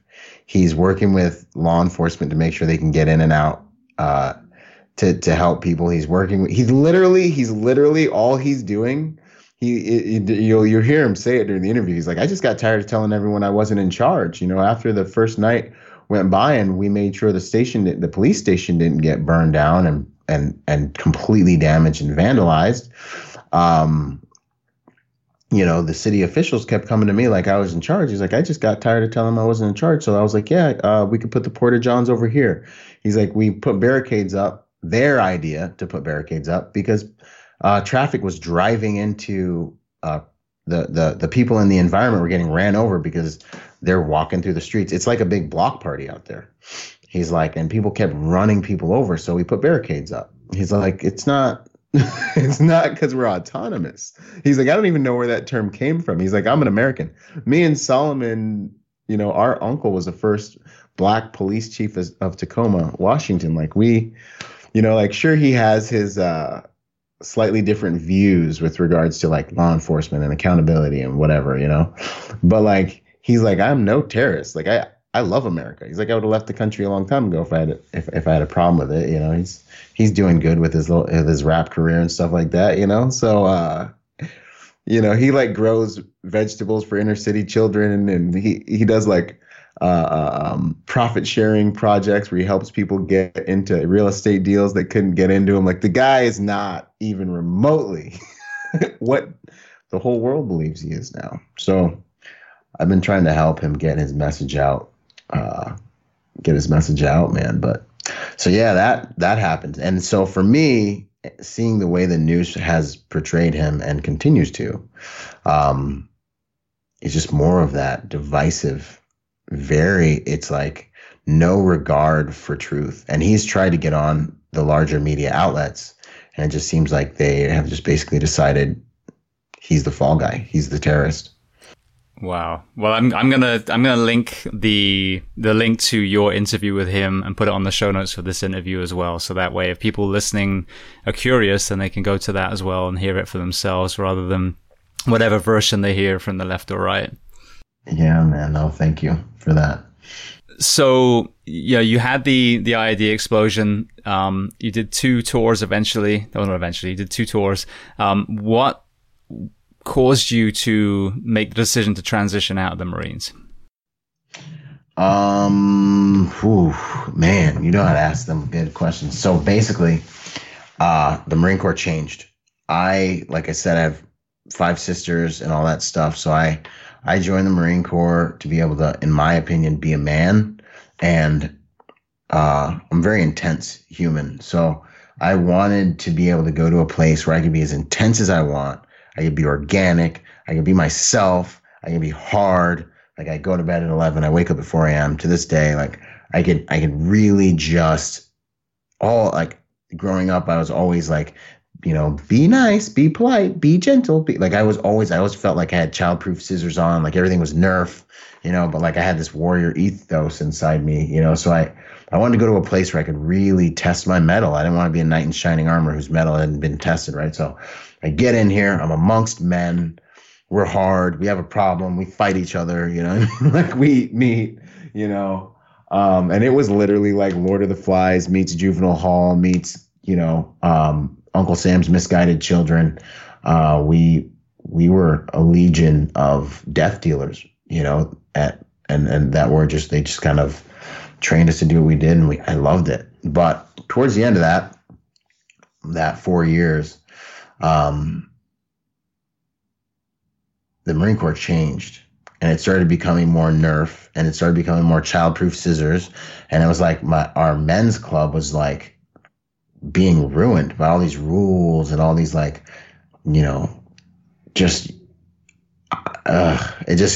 changed. So like, you get a new Marine, whereas if he made a mistake, you could discipline him, you could make him go run the hill, you could, we could solve our differences if we wanted to go meet in the back of the squad bay, like we could make him do push-ups and pull, like man discipline could happen.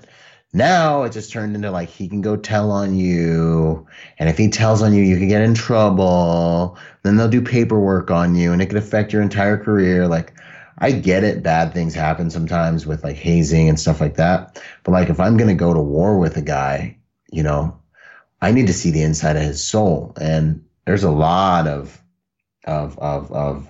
ancient, not even ancient, but tribal. There's a lot that says you don't really know a man until you fight him. So. We were a lot like that Spartan Nagogi type of culture, which I loved.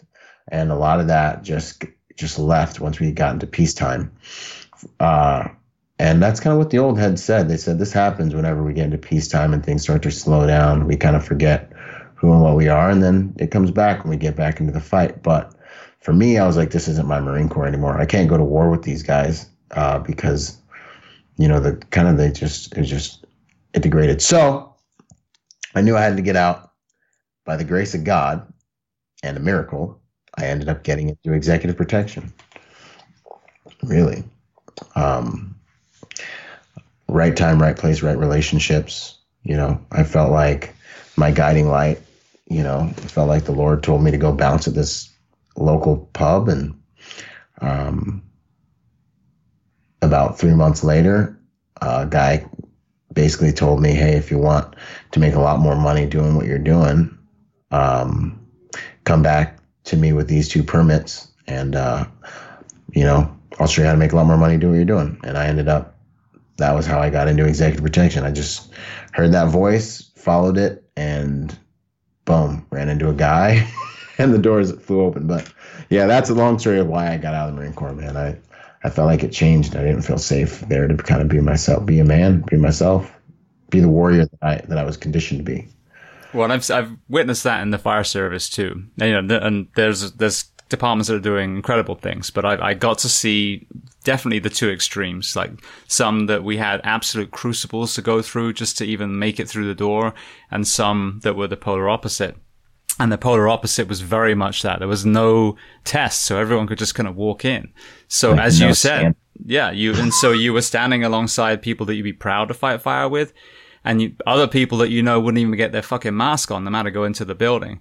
So, and I think that what you're saying is it's terrifying in professions where lives are at stake. You want to be a shitty, carpenter and the kitchen cabinets fall down after you stick them up. No one's going to die unless there's a small child underneath, but if you're a firefighter, a police officer, a soldier, those standards have to be held high. And I saw there's a direct correlation as well between a high bar being set and that brother and sisterhood being strong. 100%, because you deserve to be there. You're righteous, like you're in right standing with each other, because you've proven that you deserve to be there, and I can count on you. And when that started going out the window, man, it broke my heart. Like it broke my heart. It still bugs me, and so I just was like, I can't do this. It's poisoning me. I need to leave. So that's why I left, and I Mothers of America and stuff like that just kind of. I feel like they ruined it. Sorry. And everyone's suing everybody, and yeah, it just got ugly. Yeah. Yeah. Well, you were doing the protection detail. I want to explore what that even looks like in a moment, but it seemed like a pivotal point in the book was when you were sitting at the restaurant in Paris. So tell me about that and why up to that point you felt unfulfilled. It was very interesting.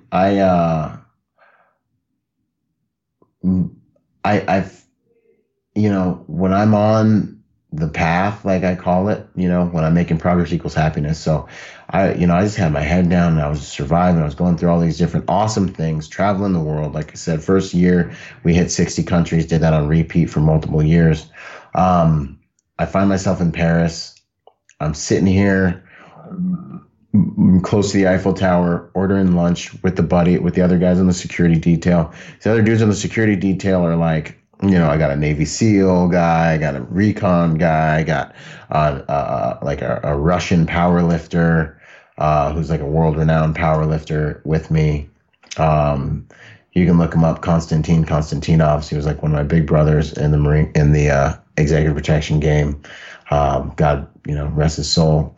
So I have these guys with me, and we're 1% of the private security industry. We're like an elite private security team at the top of the game.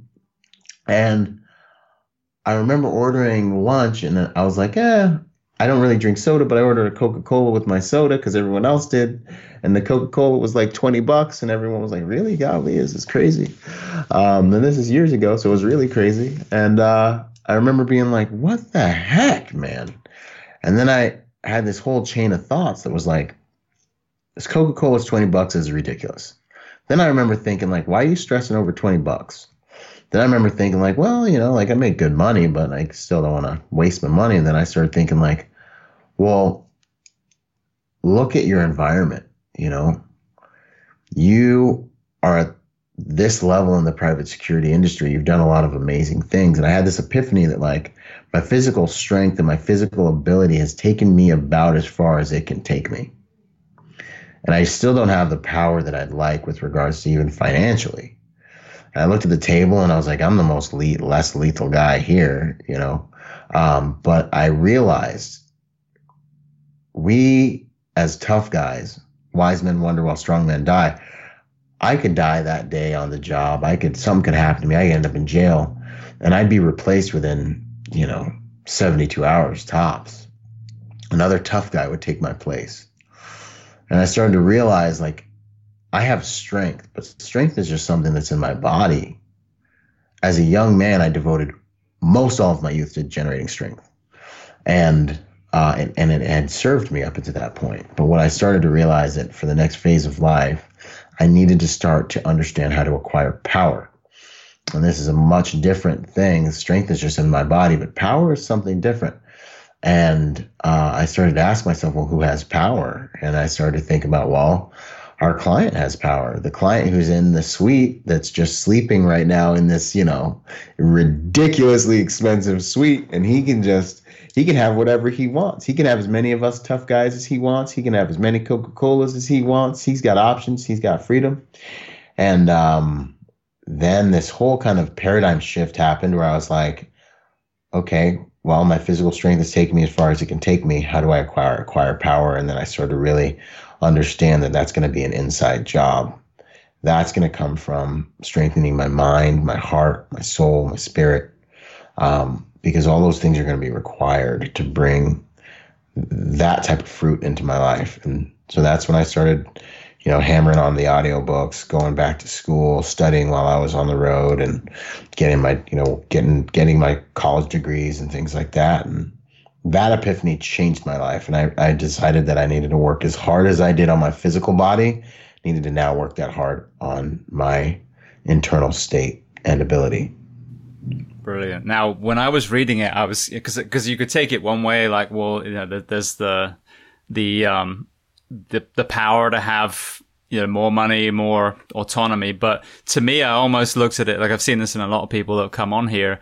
It's not so much that one day you won't think twice about spending $20 on a Coke because you should. That's completely overpriced.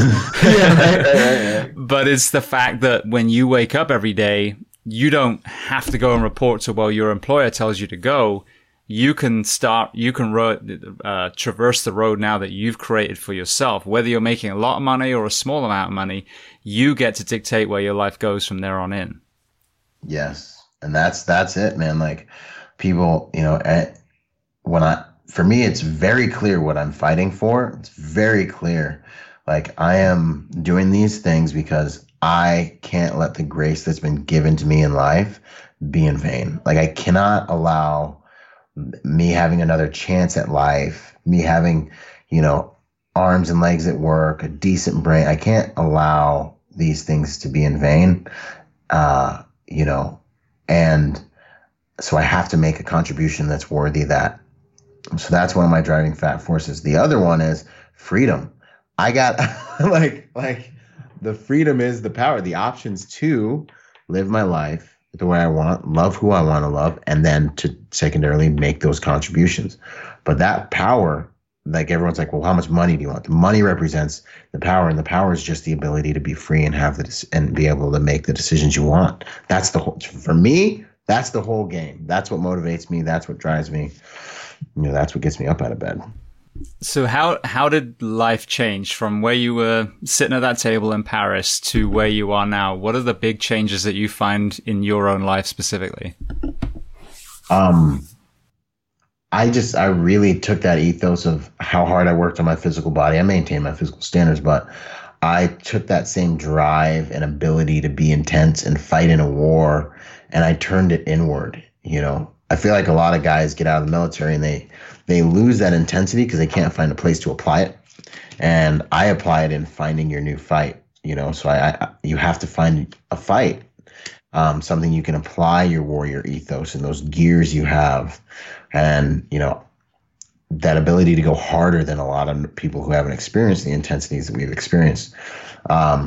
went back to school, essentially got my associates in business, and then on up to my master's in the science of psychology, and then I'm on into a bachelor's in the science of psychology, master's in counseling psychology with a minor in forensic psychology. But even more of my education came from, I think I read up to I'm at like 350 audiobooks. And so that I remember reading something General Mattis said. It was essentially like, if you are an adult and you haven't read a few hundred books, you're like barely functional. Like, I think he says you're like not even really functional. Like, you're not even really functional because you only have your little sphere of experiences to draw from.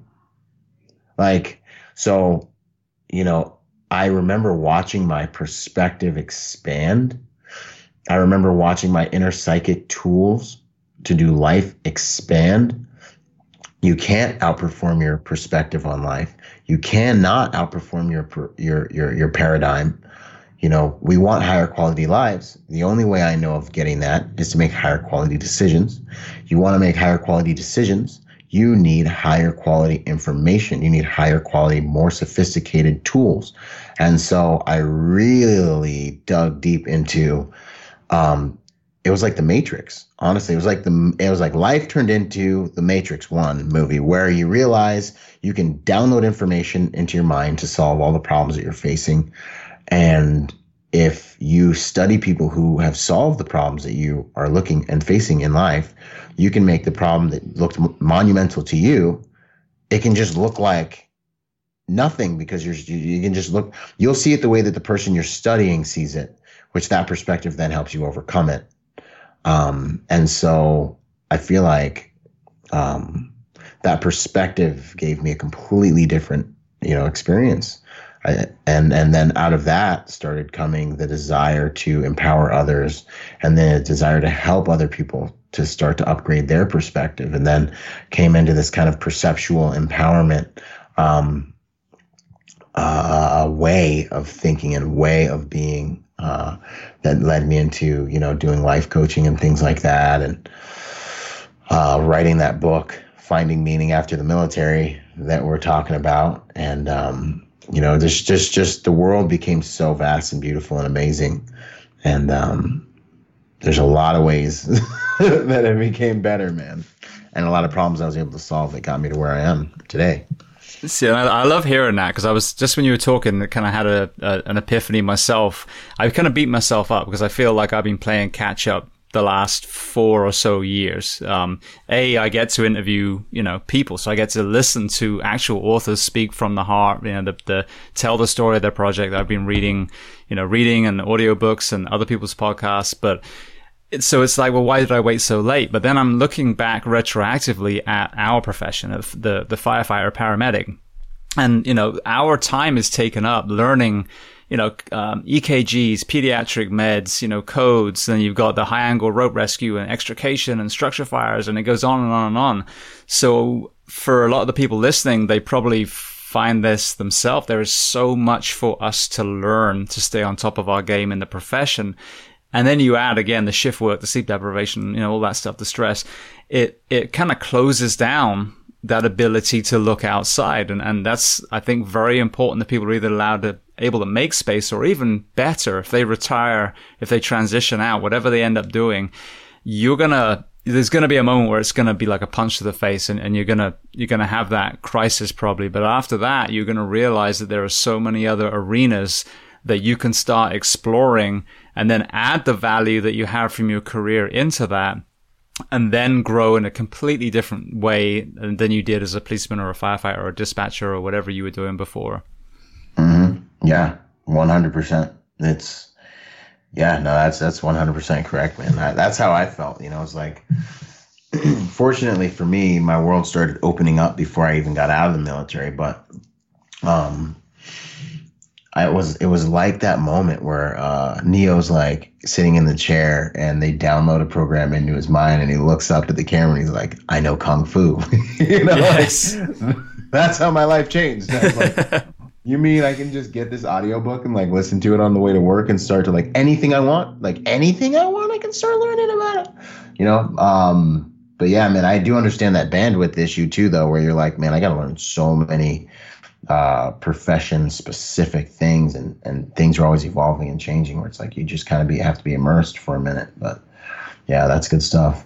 Yeah, well, you talk about identity a lot, and I think that's a very powerful thing. So whether it's transitioning out of the military or first responders, I see that a lot. You know, in all different shapes or forms. I saw it in myself when I retired and actually volunteered. I used that term very loosely for about a year, and then realized that was more to feed my ego because I couldn't let go of the identity of being a fireman than it was actually really contributing to that. So what are you seeing as far as that identity piece from wearing the uniform to transitioning to whatever's next? I feel like it can be tough, man, because you will have a myriad of the most intense and in some ways most valuable experiences of your life in that uniform. They say the Marine Corps is like 1 year is like the equivalent to 4 years of civilian life in terms of intensity and experience, right? But I find that it's very easy, and this is really with any transition out of any life endeavor, vocation. I feel, even my book it's really all about just transitioning. You know, how to transition. We over-identify with the uniform. We over-identify with the office. We over-identify with the title, and we can get blinded very easily by it, and we can forget who we really are. We can forget to give ourselves credit for the reality that we created that by the grace of God. We've been the common denominator in every single situation up until that point. We wore the uniform, but we are not the uniform. We are not the billet, you know. And that now it's difficult because if you look at Maslow's hierarchy of needs, like you're at the top of that very often when you're in these vocations. You've got all your basic needs met. You got your food, water, shelter. You got social needs met. You got all these needs being met. You have social status and all these different things, and you're at the top of that pyramid. Once you take that uniform or that vocation away, that pyramid gets flipped all on its head again, and you're just you. And then you have to figure out how to get all these things. You know, maybe you got a retirement, so you got the food, water, shelter piece, but where's your social nourishment and your higher meaning and all these different things going to come from? So I say you need to find your new fight.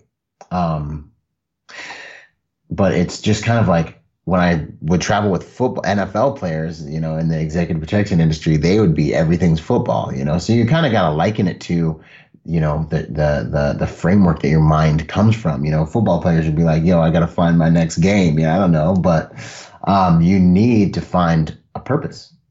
And purpose is very interesting. You don't just, man, I'm really passionate about this, and you just pick something, you find your purpose. You don't rate. You don't get to know, in my opinion. You got to work to get to know yourself before you really find what really is going to excite you. So I feel bad for a lot of people. They look at this purpose thing and they're like, oh, I don't know where to start. I don't know what I'm passionate about. And then they never start. It's like, no, you have to court these different purposes, and you'll find you'll have a present purpose, and that present purpose will evolve into, hopefully, if you stay with whatever your present purpose is and writing it as it changes and evolving, and you stay on this path of finding present purpose and fighting in these battles, you'll win the war of destiny over the course of your lifetime. But it's a journey. As you evolve, it all evolves, right? And why do you have to do it? You have to do it because what do you do with anything you don't have a purpose for? I find this I call it a pack of gum on my desk. Well, I just gave it a purpose, but I find this thing on my desk and I'm like, well, what is this? I ask my wife, hey, honey, what's this thing doing sitting here? She's going to be like, I don't know. It doesn't have a purpose. It gets misused. It gets abused. It gets eliminated. It's like, oh, well, there's no value in it. I believe this is what happens to a lot of people when they transition out of their vocation and they can't find a new purpose, and they aren't brave enough or even diligent enough, because sometimes it's not a matter of bravery. It's just very deceptive. It's like, well, I don't really know what I like, I guess, until I find something I really am passionate about. I'll just chill out and watch Lost episodes, right? Nah, dude, you need to get proactive about it. You need to find it. You need to court different ideas and concepts.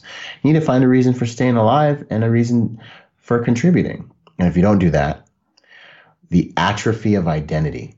You work towards destiny, it's a destination. Fate, however, everything's moving towards entropy. Fate is waiting for you to overcome you if you don't get moving, in my opinion.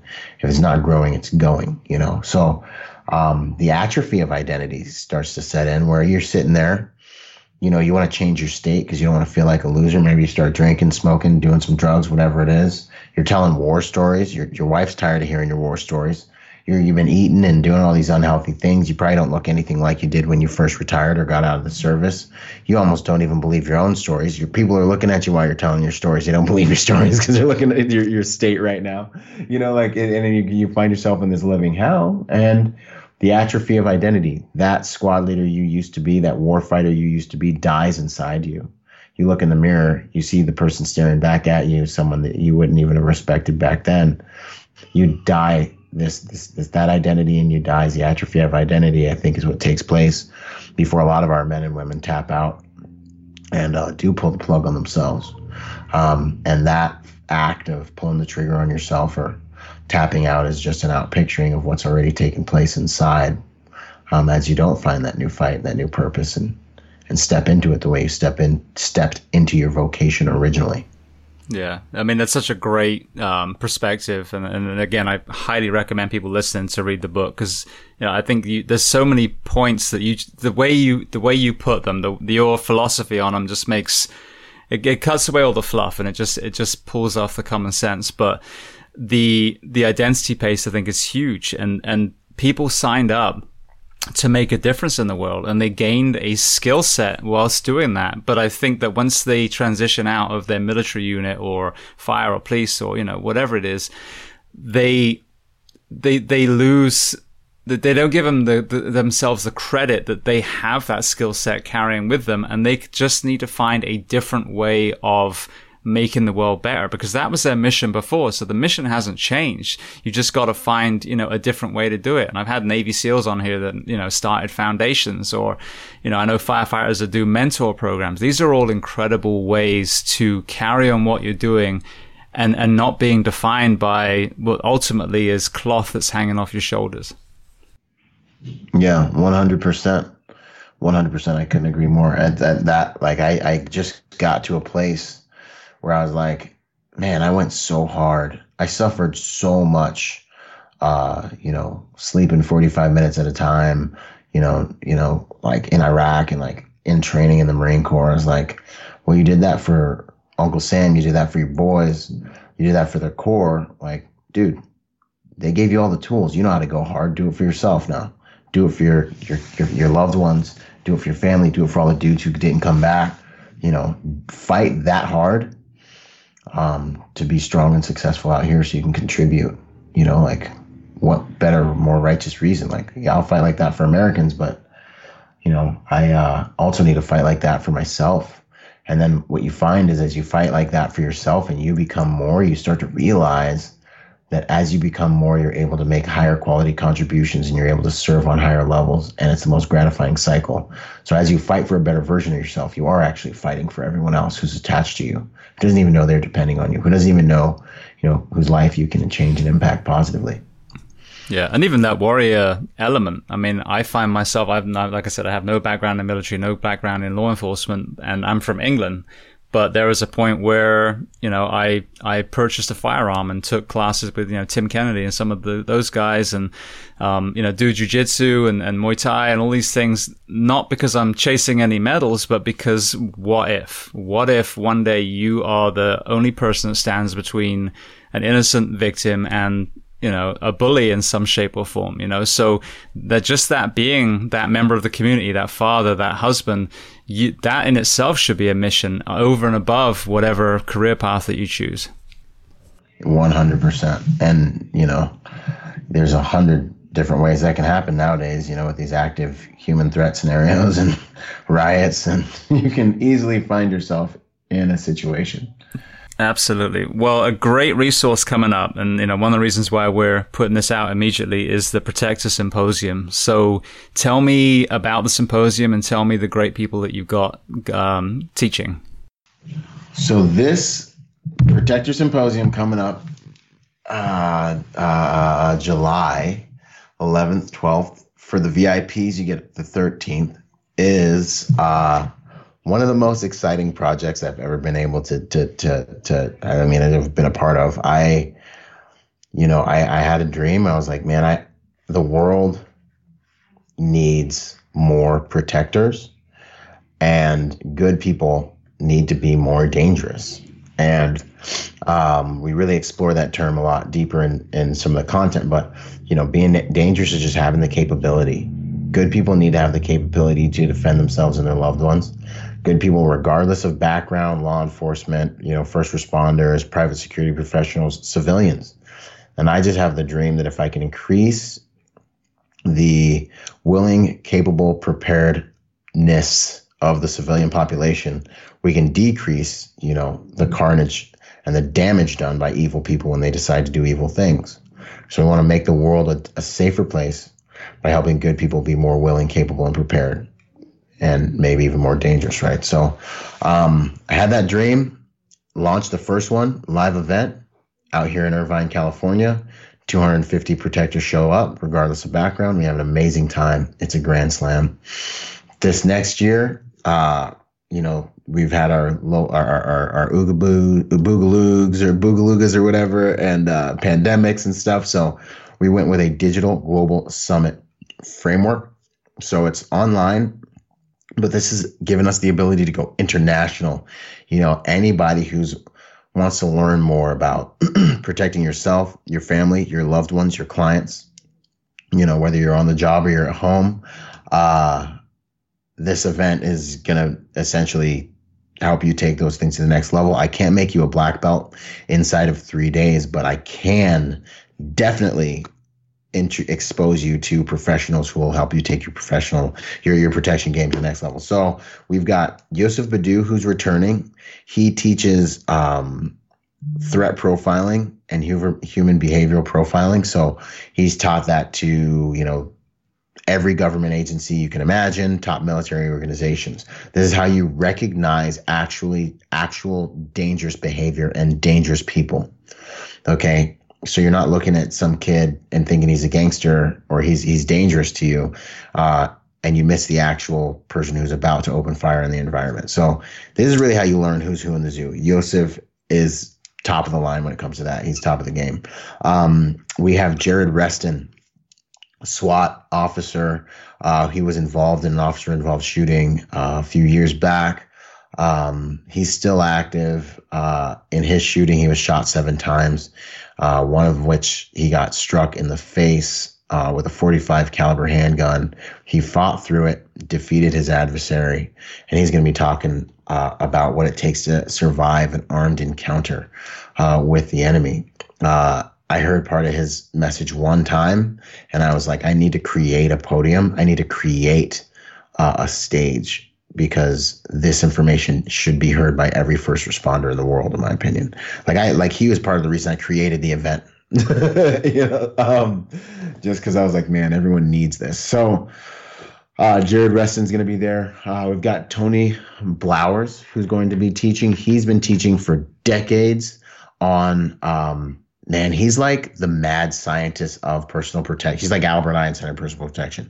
He's got the psychology down of it. He understands the way your body reacts in fear. He's been teaching law enforcement agencies for decades. He's created his own personal defense discipline called the SPEAR technique. He's one of those guys that has layers of experience on top of intellect, and he can put things to you in ways that kind of you just would never even imagine. So it's an honor to have him. He's a legend in this space as well. We've got Ed Calderon. So we got a total of 7 speakers, right? So Ed Calderon is going to be giving a course on urban movement and disruption. Ed's background is he worked in Mexico against the cartels, with regards to human trafficking, narcotics, and he did personal security details for officials down there. He's got a whole different brand of his brand is just like, well, right now we're seeing some of the most sophisticated adversarial tactics come out of Mexico than anywhere else in the world. It's one of the most dangerous places on the planet. So, it's a whole nother brand of things coming out of there. So it's an honor to have Ed. He's been on the Joe Rogan podcast twice. If you want to look him up, he's amazing. Next up, we have Craig Douglas, who teaches ShivWorks. His call sign is South Narc. He was a narcotics officer, and he teaches what I believe is the Formula One of personal protection. What to do when you're 5 feet and in, when your enemy is on top of you, when you guys are literally grappling and fighting. How can you implement a gun? How can you implement a knife? He's going to be teaching interdisciplinary, basically intertwining multiple different martial arts to be able to utilize a weapon in a close quarters environment. He has a whole course on like fighting in the back seat. You go to his course, you put the pads on, you guys fight each other. It's pretty awesome. And then we've got Mike Pannone.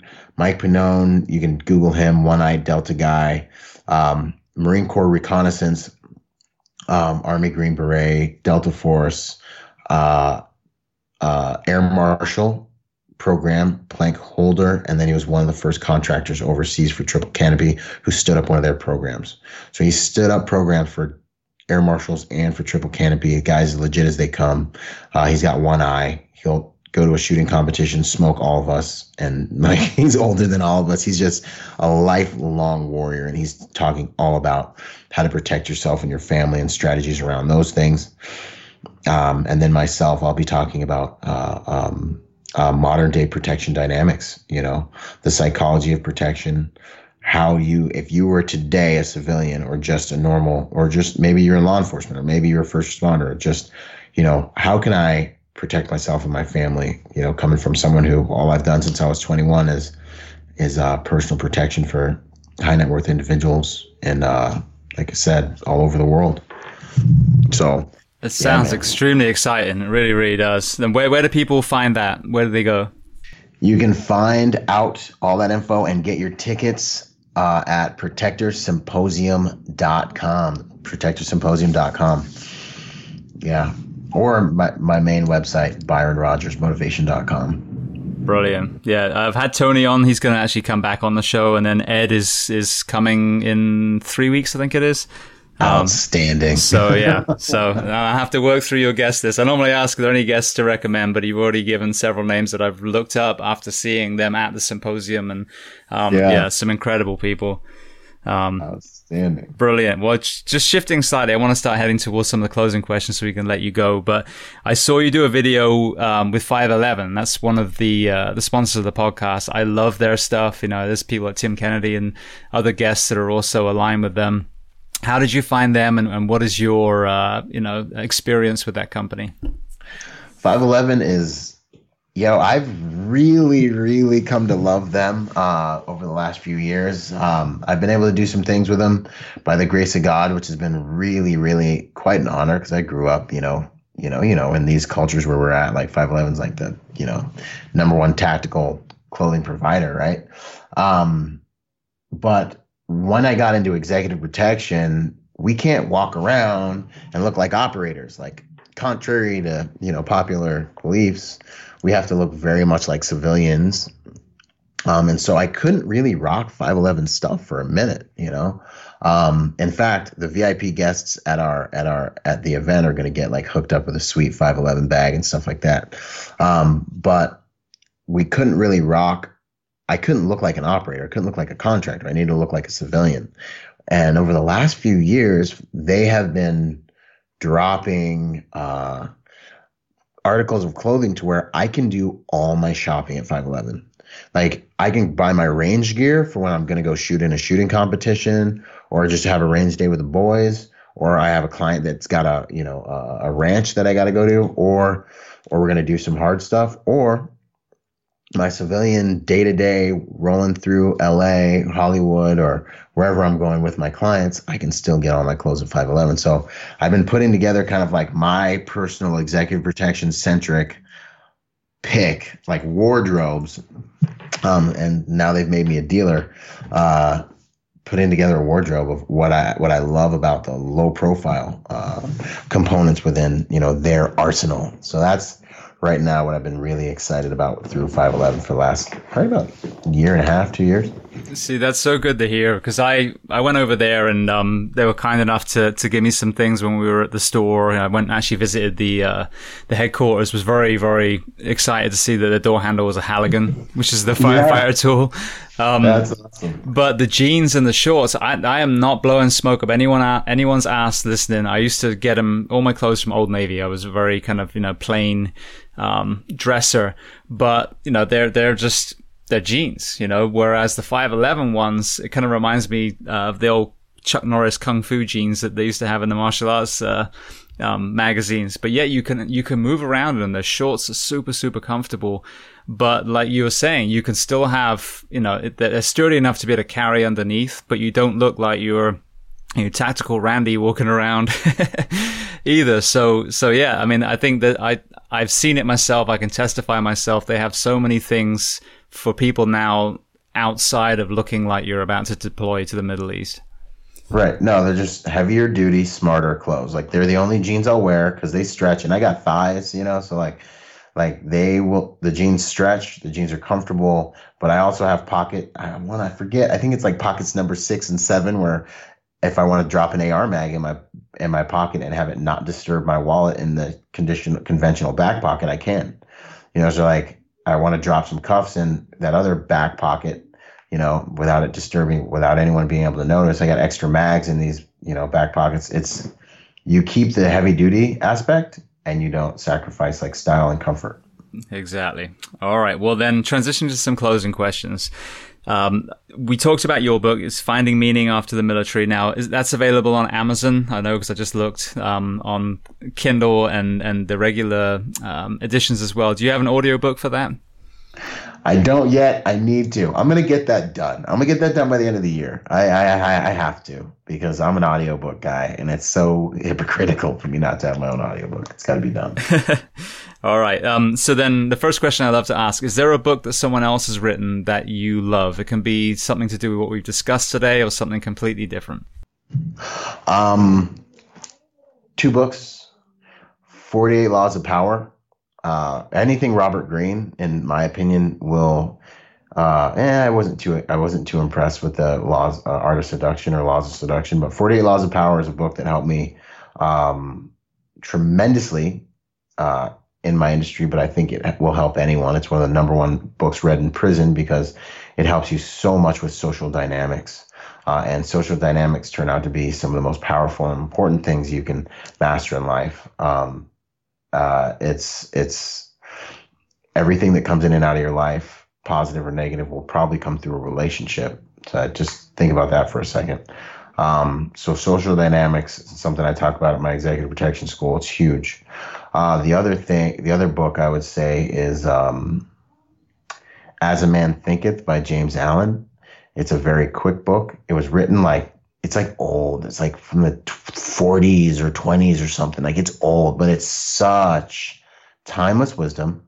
It's the first audiobook I ever listened to. And it started the whole journey of opening up my mind and helping me realize how I can deliberately create the reality I am currently living.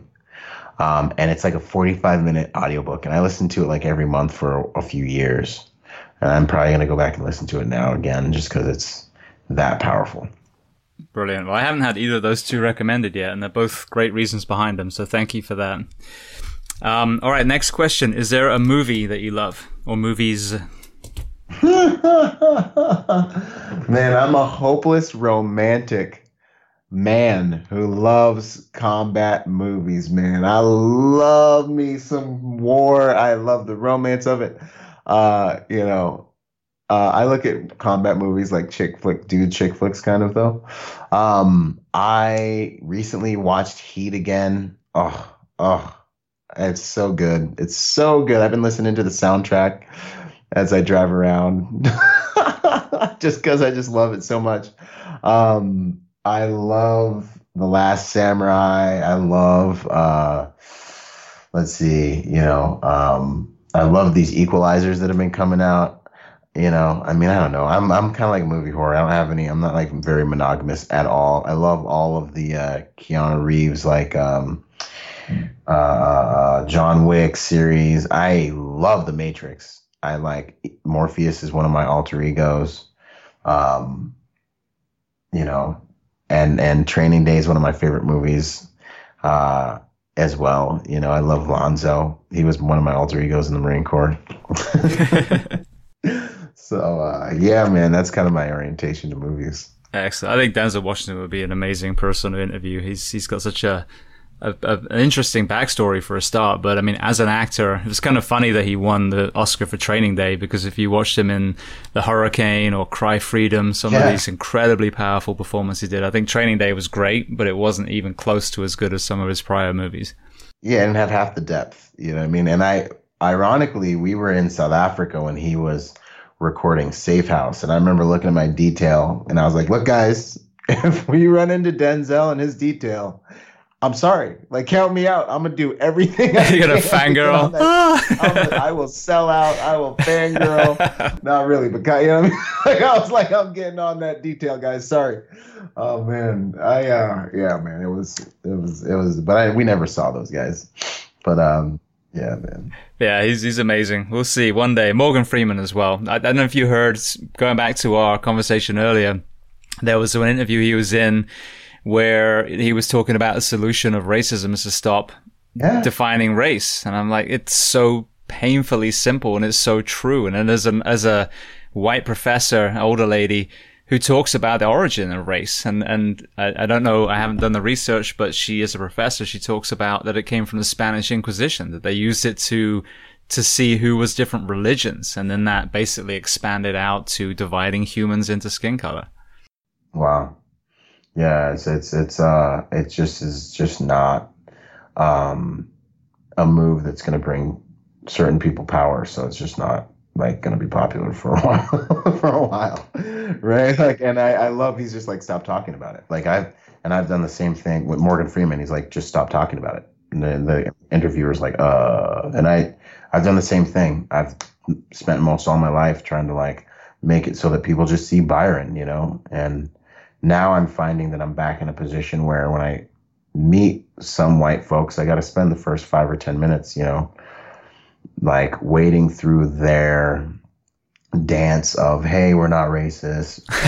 One of my best friends is black. One of my best friends is black. My cousin, my uncle's daughter, is with a black guy. And then I have to do the whole, like, hey, I'm not angry, like, I'm not mad at you. Like, and it just, it's so tragic that we have to not prejudge each other, but we kind of have to, just in case, do this dance, Yeah, the CYA dance.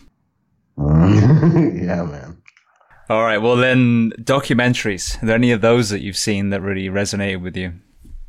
I really love documentaries, but I haven't watched any recently other than like these food ones have been getting me, but they're not even the ones that I'm really passionate about. Like, I love watching documentaries on history and like crazy things that are going on now that you don't really know about. But like I remember Forks Over Knives traumatized me for a little while. And then this most recent one, Game Changers, was really good. I was getting a tattoo and I watched it, and I was supposed to have the gentleman that did most of the research for that on my podcast, but things were really busy at the time. But Game Changers was the most recent one that sticks out to me as something worth looking into. Brilliant. Well, I had Joel Salatin on, who was the farmer in Forks Over Knives. You can have the dungarees and the floppy hat. He's actually coming back on. I just contacted him the other day. And then James Wilkes that made the Game Changers. He was on. Yes. On a little while ago too. So, and then it's a perfect example of what we were talking earlier about finding where you agree. There's so much, extremism when it comes to diet, carnivores and vegans. And I listened to these interviews, and when I talked to James, we just talked about the bit where most people agree. Should we cover our food in chemicals? Should we have our animals so sick that they're fed antibiotics till they're slaughtered. You know what I mean? Just the common ground. If you want to be a vegan, awesome, be a vegan. If you want to throw some meat in there or go with fish, whatever it is, but don't shame someone because they just eat vegetables. That makes no sense. Right? Absolutely. 100%. I'm the same way, man. All right, so the very last question, because like I said, the guest list that you have going to your symposium, I will definitely be hitting you up to try and contact some of those incredible people. What do you do to decompress? So I have I'm all about self-care because I can't perform at the level that you just can't. Like, you're just not going to be in the game long. It kills me when I hear people. I'm like, what's your regimen? How do you take care of yourself? So I used to have these reset days. I'd probably execute on them once a quarter, or like, depending on how hard I'm going, whenever I need to, where I would like go to a UV sauna. I would go to like in a one day, I'd go to like a chiropractor UV sauna. I'd be getting my like juices in and stuff like that, high nutrients. And then I would go to a sensory deprivation chamber and just get completely rested. And I'd call them my reset days, and it was just awesome. Or I'd go to a spa or something like that. But since I have put a UV sauna inside my house, it was only like $1,500 for like a 2-person UV sauna. So like now I have one of those in my house. So, I wake up earlier than everyone, and I wake up at 4 a.m. and I get a good workout in, release all those positive endorphins, teach myself that I can strengthen myself physically, mentally, spiritually. I believe all that happens when I'm working out and the way I'm thinking. I keep myself on a steady diet of empowering information. I have on my YouTube channel, I have a playlist called Moto Vids. I've been putting this playlist together for like the last 7 years. It's like 666 videos. 666. Right. Yeah, I know. Dun, dun, dun. I was like, I saw that yesterday. I was like, I gotta put another video on here. So, but anyway, why would it let me at it? What's going on? Yeah, exactly. YouTube's the devil. So, but it's like 600 and some odd videos of these extremely successful people speaking about extremely powerful success principles, and it's got cool soundtracks. It's motivating enough, at least for me to work out too. So I'm feeding my mind, I'm strengthening my body, and I leave my at-home gym now feeling strong, like I can conquer the world.